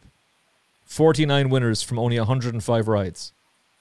That's not really being talked about. He's having a phenomenal season, and he might very well... He's going to win at the Cheltenham Festival. He's going to win the Amateur Riders Race one way or the other. That's going to be... Unless Favre de Chambeau bounces back for Katie, which he might. He might Danny win. Only tried his inner over the first couple as well. He backed out of it fairly quick. That would have been a long flight home. I told you, don't go up my inner. Pointing. Spectacular stuff. You were well, finishes second to Marie's Rock. Marie's Rock would need a career best, I think, in the mare's heart, but it's good to see her back to winning ways, George. Yeah, I can never get this mare right. I thought the first 2 runs of the season, I thought she looked as difficult as she's looked since like a sort of Jerry Fielden sort of year, like when she was pulling really hard. She's hung really badly in the finish the last twice, and then out of nowhere, suddenly, like James Bowen on board, she seems to sort of straighten up. But I wonder if that's to do with this being a bit less competitive than the water she has been in. I was very impressed by You Wear It Well, because I had her nailed as a 2-miler for most of last season. I was certain that she wouldn't get any further, and I was totally wrong. If anything, like I say, she was probably a little outpaced by Marie's Rock. Maybe going back to more forceful tactics on her, like we're used to seeing her making the running.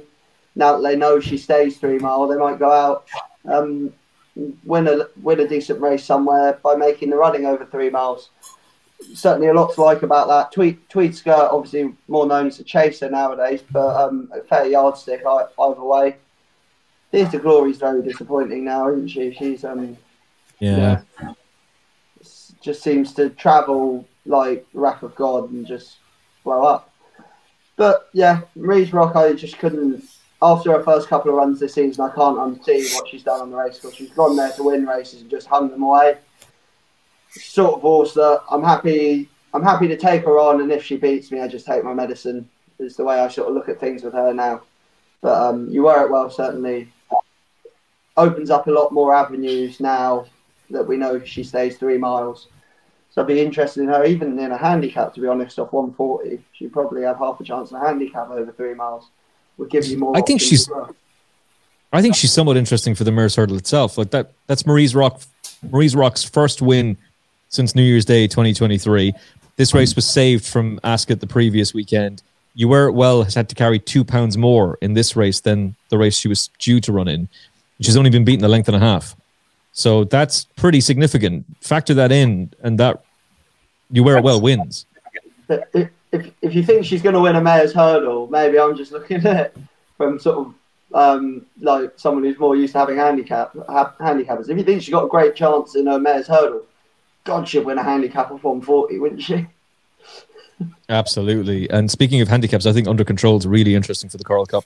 And they've won it with a mare before, so we'll see. We'll see. Emmett Mullins does things in reverse. Emmett Mullins doing Emmett Mullins things. Supposed to win a Cleeve Hurdle and then win a Grand National, not win a Grand National and then win a Cleeve Hurdle. But it's Emmett Mullins, so the man's capable of remarkable things. The Cleeve Hurdle has been won by Ingoldsdriver, Big Bucks, who won it twice, Thistlecrack and Paisley Park, who all went on to win the Stayers Hurdle in the same season. Can Emmett Mullins, Noble Yates do that exact thing, Katie Young? He's a shrewd man. To produce a horse back to its best, and he's done that here. With national winners before him, he kind of lost his way of form. And I think rerouting him back over hurdles this season has kind of seen bounce kind of back to his kind of best form. His age on his side. He was a young Grand National winner. I think he won it around 7 years of age, whereas normally you're looking at about 8 or 9. So he was well ahead of himself. He was well ahead of himself at that age, and I think he's right to go stay at home with him. It's wide open. He's not going to win a Gold Cup. But he could win a Stayers Hurdle. I know Tiapu is the best in this race on kind of form and ratings. If he gets his ground, he does win. But if it comes up good here, he is vulnerable. And I think Noble Yates, he can act on good ground. We know he stays trip. We know he likes that course. So we have nothing to worry about there. I think he could be a real big player here on the day. Both soft and good ground. I just wouldn't be surprised if he could upset Tiapu. I'm not saying he's the absolute definite, but this race is completely wide open. And he's put in a really good performance here. And we all know Emmett will probably find more improvement to come and have him in an even better position in March for the big day. So that is something to note as well. He's beaten the best of the British here, and the best of the Irish is Tiapu. So you kind of putting him bang in there for this race. That's kind of my take on it. I think he's got a huge chance. I think he's been slightly underestimated. And I'm a big Tiapu fan, as you both know. I really like Irish points as well. I guess there's a chance he doesn't go. Although with the French superstar out, you'd imagine that they will roll the dice, but we'll see what they decide to do. It seems as though this is Tiapu's race. An Irish point might line up, but this is really his race. Crambo is right there. I mean, Crambo's the only one of relevance that wasn't in that race. And he's powered up the hill, to be fair to him. George, what did you make of Noble Yates getting the better of the old boy, much to Emma Lavelle's frustration? Just looking through my notes just then, pre the race, because I basically backed 2 horses that were best off at the weights in a reverse forecast, which is the first two, luckily enough. But if you actually go through the weight adjusted ratings, Flip Botox has and Flight Deck over at the bottom. Botox has was the worst off the weights of all of them bar one. Flight Deck should have been above him. Champ should have been above him. Drash above him. Paisley Park Noble. They're all in order. The only one. Strong leader was the worst off at the weights here, and has run a huge race and doesn't have an entry for Cheltenham. I'd be supplementing him for the Stayers Hurdle now. He was the worst off at the weights by a long way there. He had the same weight as Noble Yates, who was rated £5 inferior. If he can take another step forward from this, his second to Blue King Daru's looking pretty good now. I'd love to have this horse in the stairs. I'll tell you what, he'd go under the radar. It'd be a right price for it as well. He's one I'd actually be really interested in come the day, because that's a massive performance from him.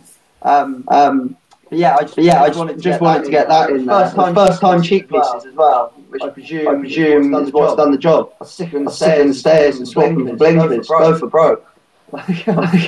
Would be how I'd be thinking about it. Noble Yates, best off at the weights. One by a pound, one by a head. From the horse. I think Cham. Dash and Paisley Park were levels behind him. Huge performance. Can he go and win another Grand National now? Probably not.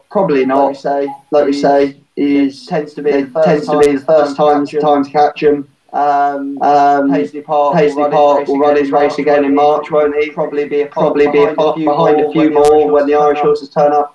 Been saying it for ages. I think Irish Point wins it if he runs in it, but he won't.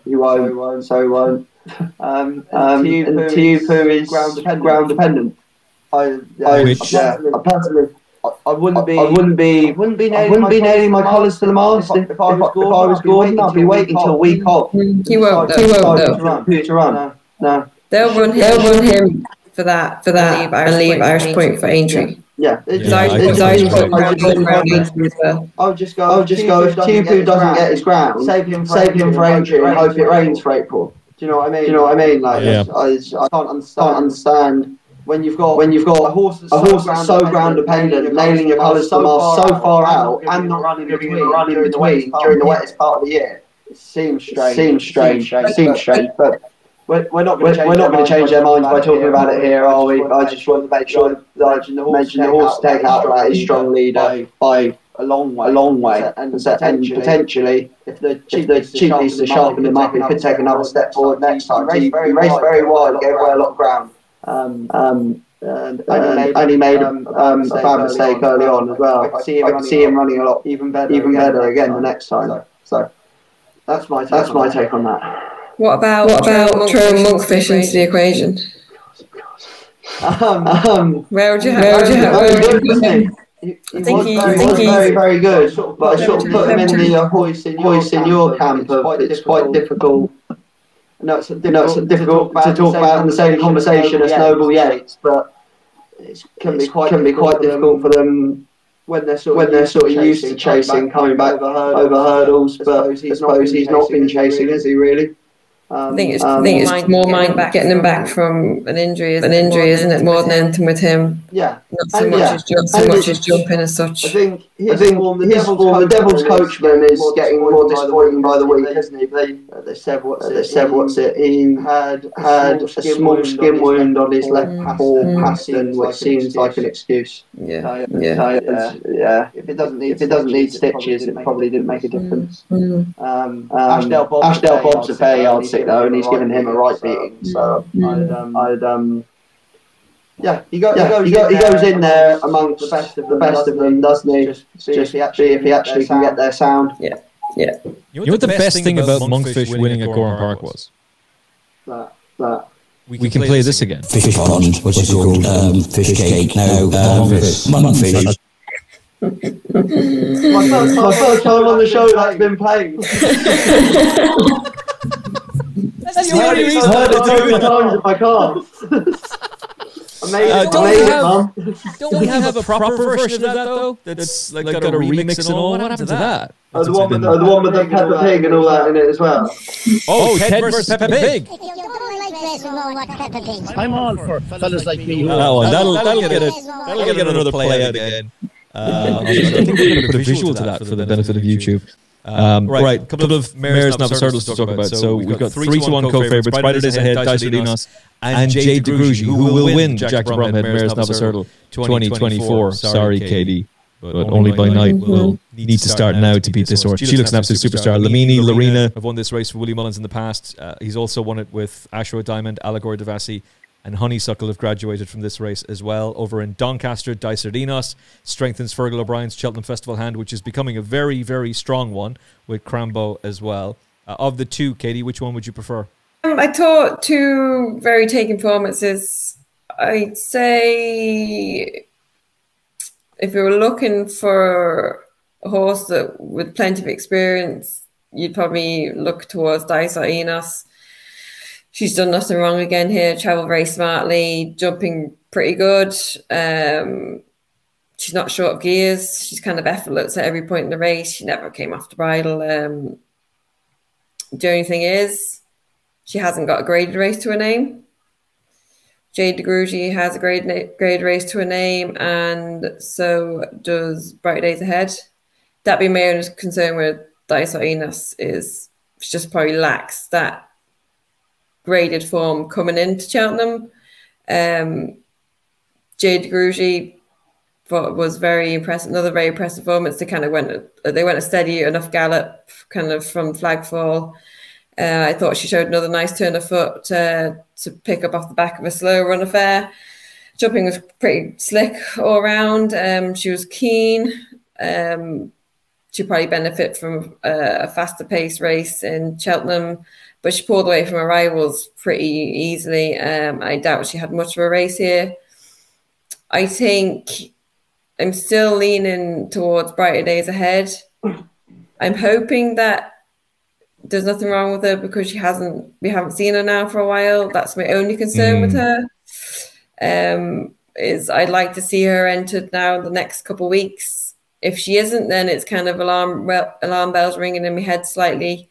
I do think there's plenty of strength and depth to this race. Like, you've kind of Jatara there that's been pretty impressive as well this season.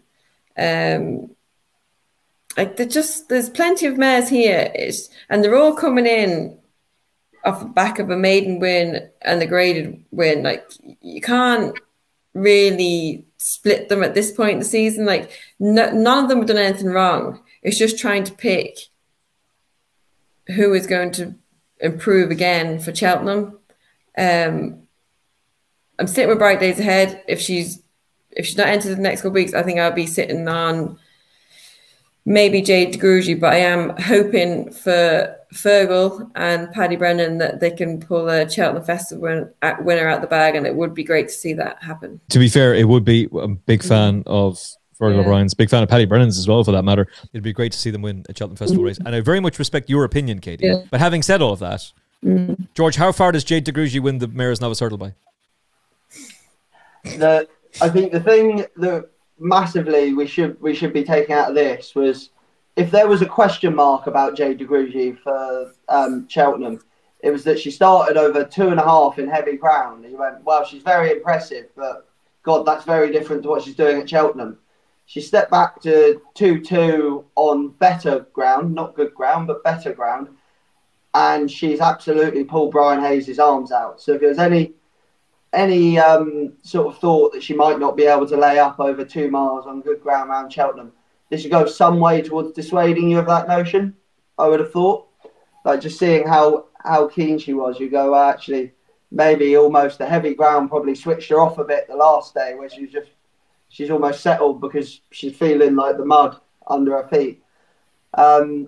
It adds a bit of context to it that the third horse, Look to the West, got a form boost today when Bioluminescence won at Punches Down, who she beat a length the last day.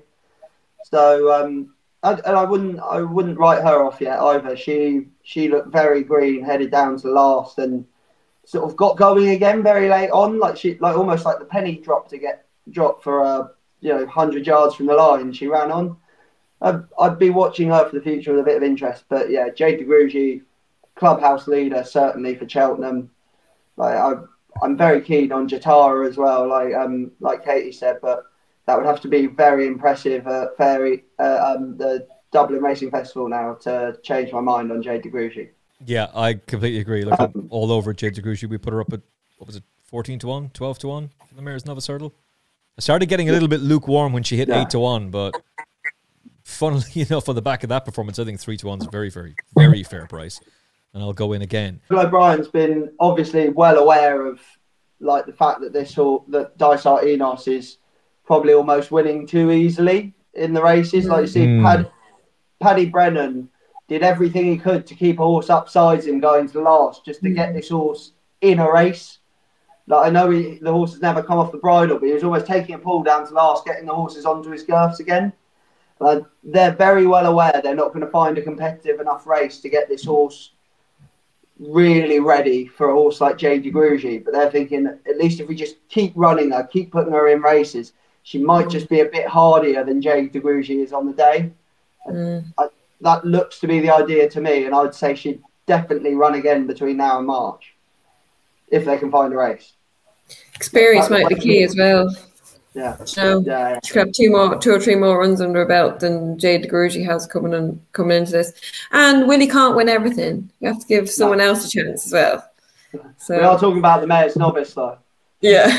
we can give but the British, to be fair, I know Fergal's Irish, but he's based in Britain, and the British Fight Back is on. They've won the last 2 runnings of the Mayor's Novice Hurdle, so maybe the balance of power is shifting. It's not, but we have to try and appease the number one audience for the Final Furlong podcast, which is very much the United Kingdom, mostly through Apple Podcasts as well. And if you're listening to this show on Apple Podcasts, thank you. Hit subscribe on the YouTube page. Thanks very much.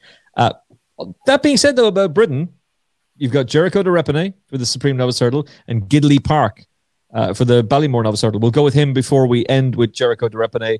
The new one was second to Atfordshire Cross in this in 2013 before going on to win the Ballymore. Massini's Maguire was third in this in 2007 before he went on to win the Ballymore / Barring and Bingham, now that they've dropped their sponsorship of it. None of the previous winners have gone on to actually win the Ballymore itself. It's been a better trial for the potato race, with 3 winners going on to do the double and a couple of horses who were beaten going on to win there as well. What did you make of Gidley Park? Big strapping son of Walk in the Park, Katie Young. Yeah, I thought it was like a performance here. I don't know if the race was kind of run to suit him. I think he's options 2.5 and 3. He looks like he's cruising speed to be suited by a strong gallop, and he looks as though he's the potential to stay 3 mile with no problems. I think he's a better price for the Barring Billingham. I'd say maybe leaning towards that. I thought he might have took a keener hold than ideal. He was kind of fighting for his head a bit throughout the race. I think once he learns to kind of relax and switch off, I think he'll be a much better horse going forward. He looks as though he could be a little horse that's maybe a little bit ignorant at times. Johnny was trying to bring him back a few of his hurdles. He was just losing concentration on some of his approaches to his hurdles. I think he looks like he'd be a bit more fluent if you could kind of let him sort himself out coming into his hurdles instead of trying to get into a fight with him. I think that will come in time with him. But I think the key with him is just to get him to switch off.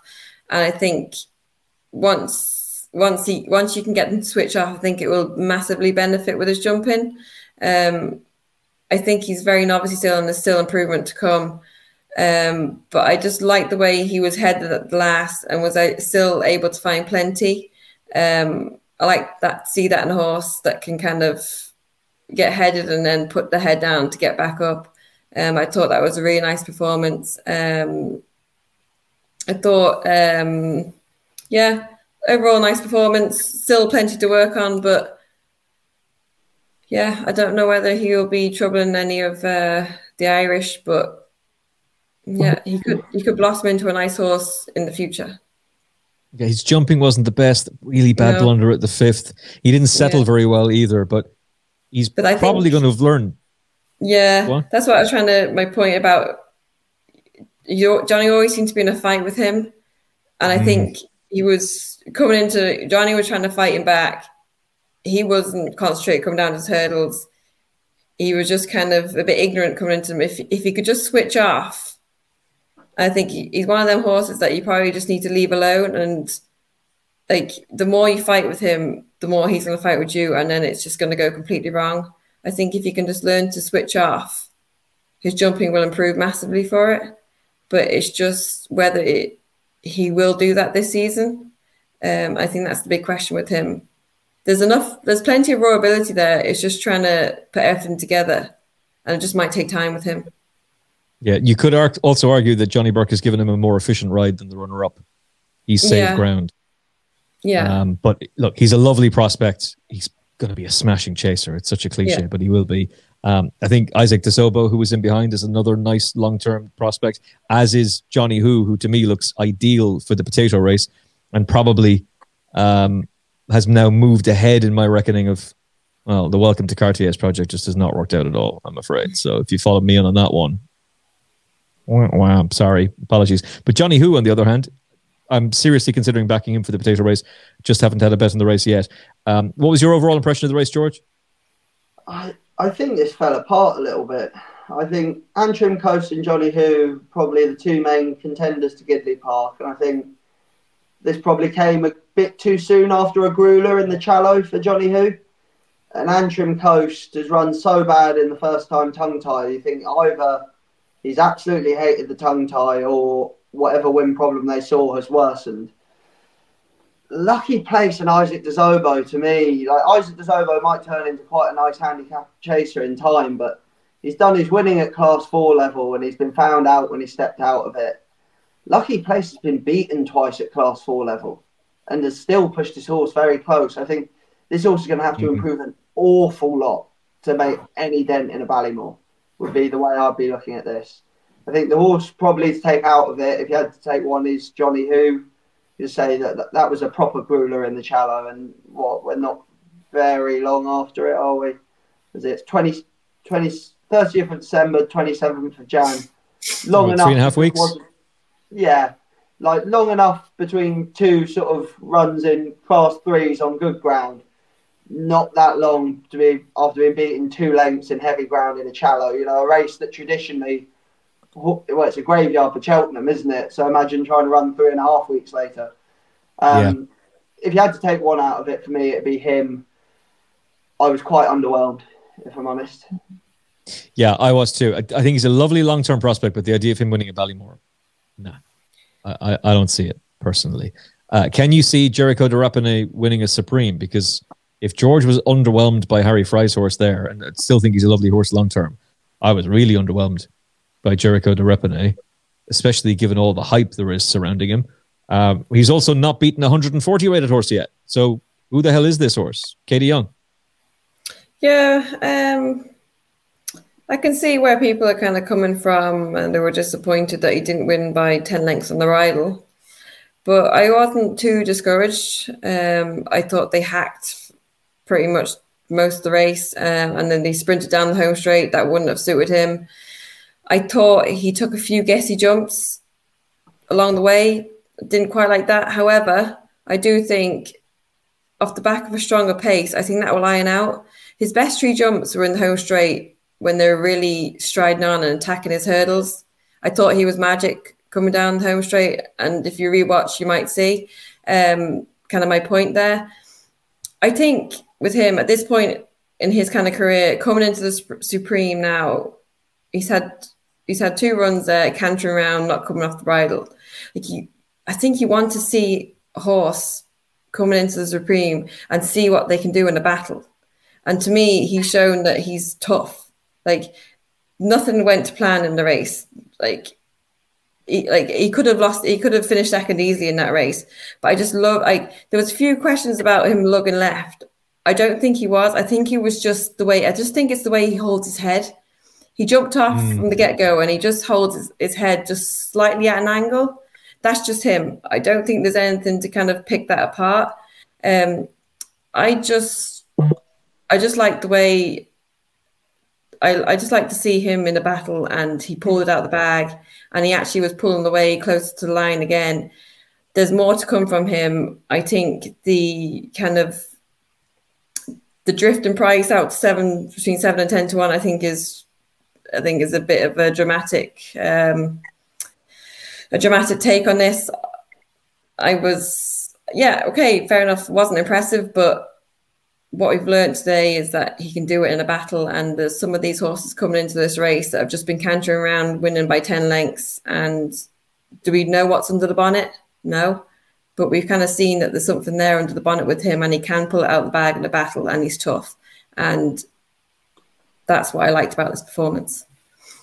Yeah, that would be the positive, George. He's learned something that will surely benefit him going forward. But I was expecting something special here. I was expecting something special from him the previous day as well. I kind of was expecting something special from him on debut.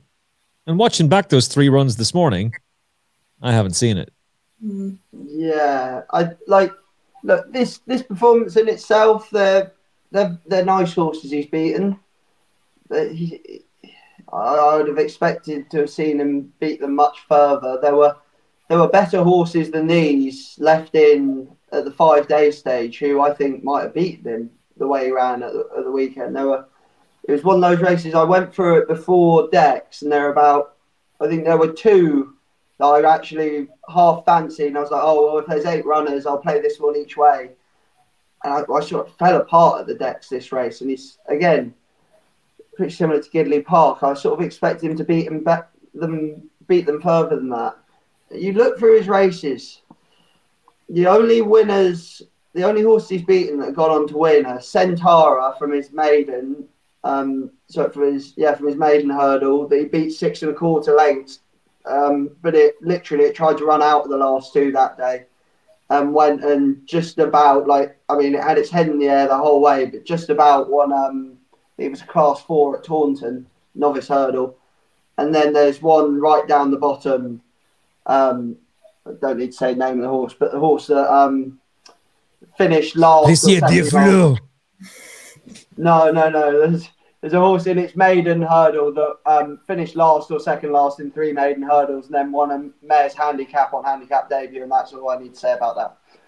I'm on my way. Yes, we don't need to mention that, but I would say, yeah, that doesn't add to his form beating that horse on that particular day. I would like to have seen more, and with Knight to the Supreme, there are other horses that have proven more at this point. It's certainly not Ballyburn troubling form, is it? It's probably not Mystical Power troubling form. Probably not Farron Glory troubling form, to be honest. Or Caldwell Potter. Yeah, I'd struggle to see him in the 3 if he replicates that at Cheltenham.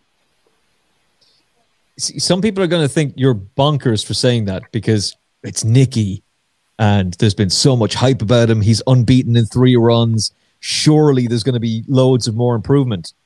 There probably is, but I suspect it'll be over fences next season. I don't think this fella's going to be suited to the Supreme at all. There's loads more improvement in the others as well, and they're better than him now, and they'll be even better than him come then. Yeah.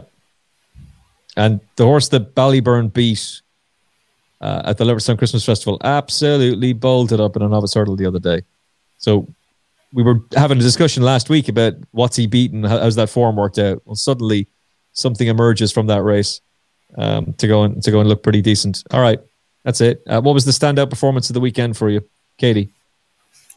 If you say Jericho de Repine, you could walk out of here. If you'd said Jericho de Repine, you would have walked out of here a legend. Well, I'm still holding on hope that he will be a good horse, but performance of the weekend, definitely not him. Lossiemouth for me, stand out, couldn't falter in any way at all. I thought she was just outstanding. A horse I like to see back to form, Capodanno, another good performance. So they were the 2 for me. Jade de Grugy and Lossiemouth, the 2024 champion hurdle winner for me, who will be the 2024, 2025, 2026, 2027, and 2028 Mares Hurdle winner, George, more than likely. What was your stand-up performances? I'd say I'm in agreement with you two on them, but I was very impressed with Sergino. I think the others would have to start running now to beat him in the Triumph. I can't see something coming out that's more impressive than that. But I'd just say a couple that we haven't touched on that are well worth noting were Bride's Hill was very good at Huntingdon, and if for whatever reason Dino Blue did reroute to the Champion Chase, would be very interesting for the Mares Chase. And Tell Me Something Girl very quietly returned to form behind Zarek the Brave. 2 years ago, was running a very good race in the mare's race from being brought down. Got beat a length and a quarter by Zarek the Brave, which is the best we've seen from her in a little while. If she was returning to form, she could be one to note for Cheltenham, whether for a handicap or for one of the mare's races. Only one mare's race. She's not going chasing again. Her last season was a bit of an abortive mission, wasn't it? She couldn't jump a fence at all. And this is her second run back over hurdles in a Grade 3, and it showed a marked return to form. I just think it's important people keep an eye on her going forward. Oh, great. My broadband has decided to go completely bananas just as the show is ending. The super high-powered broadband that 3 promised me would fix all the issues, which is why a aerial was attached to my house, because that's going to fix everything. Trying to watch Masters of the Air on Apple TV Plus, which is great, by the way. It paused 5 times. 5 times. A show couldn't stream on this super high-powered 3 internet broadband. Jesus. We should just very, very, very, very, very briefly mention Embassy Gardens. Really like Paul Nolan. I even like the horse that finished second, Sandor Clegane. He'd need to start now to have any chance of beating Embassy Gardens at the Cheltenham Festival. And his best opportunity would be a handicap, which he's now qualified for. He's had 4 runs. So put him in the Ultima. But the way Paul Nolan was talking about was going for either the Brown Advisory or the National Hunt Chase. 0 chance in either of those races. But Embassy Gardens would be yet another big player for Willie Mullins in the National Hunt Chase. Can Patrick Mullins ride 3 horses in the same race, George? I'm sure he could try. The way he's riding at the minute, I'm sure he'll give it a good go. Probably narrowly be the one I'd pick if I was him. But it looks like solid form. He couldn't have done it much easier, could he? He's qualified now, is he? Or does he have to run once more to run in? That's it. He's in now. Is it because he's run over 3 miles? It's not a number of races, is it? No. No. You have to have had. No, he's I looked at the criteria. He is qualified. Don't ask me what the qualification is, because my brain is not good enough to be able to remember what I read. Just that it's already telling me, dum-dum, he's qualified. Don't ask any questions. I think this is slowly shaping up to be one of the races of the festival, National Hunt Chase. Now you've got Embassy Gardens, Corbett's Cross is halved in price. Flooring Porter's very short for this. I wouldn't want to be, I don't know what amateur they'll find to ride it, but I hope he's got one very strong arm. He's all right going around Cheltenham. He's going the other way, he need a strong arm. Danny had to put 2 hands on one rein after he jumped the last in the stayers on him, didn't he? He's still going through the other rail. Yeah, he got the rail, he might be right. And he's got to go an extra mile than everyone else has been going on him as well. Yeah, true. You have to be very fit. You got Nick Rocket meeting the Waters, Manila Kakuna, 3-Card Bragg. Broadway Boy could well come here now. He'd have no hope in the Brown Advisory, would he? No. Favre de Chandu, obviously, we're still on. We're potentially talking about Stay Away Bay maybe coming here now. Like, this could be an absolute cracker. And to think they wanted to bin this race off, this could be the race of the festival in terms of competitiveness. Certainly away from the handicaps. I'll be really looking forward to this. But he's certainly he's favourite and he deserves to be at the moment. He's certainly got the edge. Like, that was a very, very polished performance the last day. And I'll probably have had to be on one of them at the current prices. It would probably be him. I'm still very interested in Manila Kakuna and Nick Rocket and Favre de Chambeau and Corbett's Cross. It's a nightmare of a race to try and work out. Which of them is even going to run? They'll have to upgrade this to a Grade 1, I'd say, next year, rather than looking at the way it's turning out.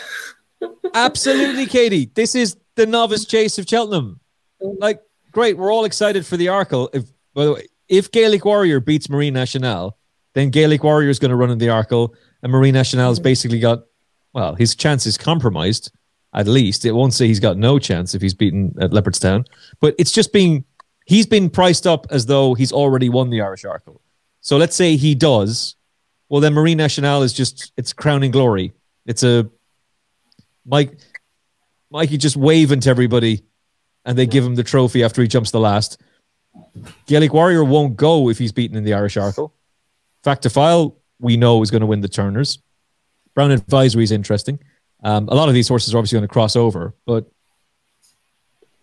there's a strange amount of strength and depth for this race.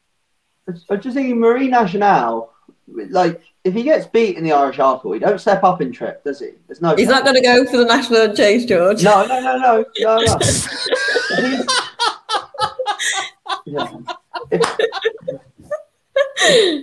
He's too fast to step up in trip. He's too fast for a Turners. I'm gonna give you the scenario. He gets stuffed by Gaelic Warrior in the Irish Arkle.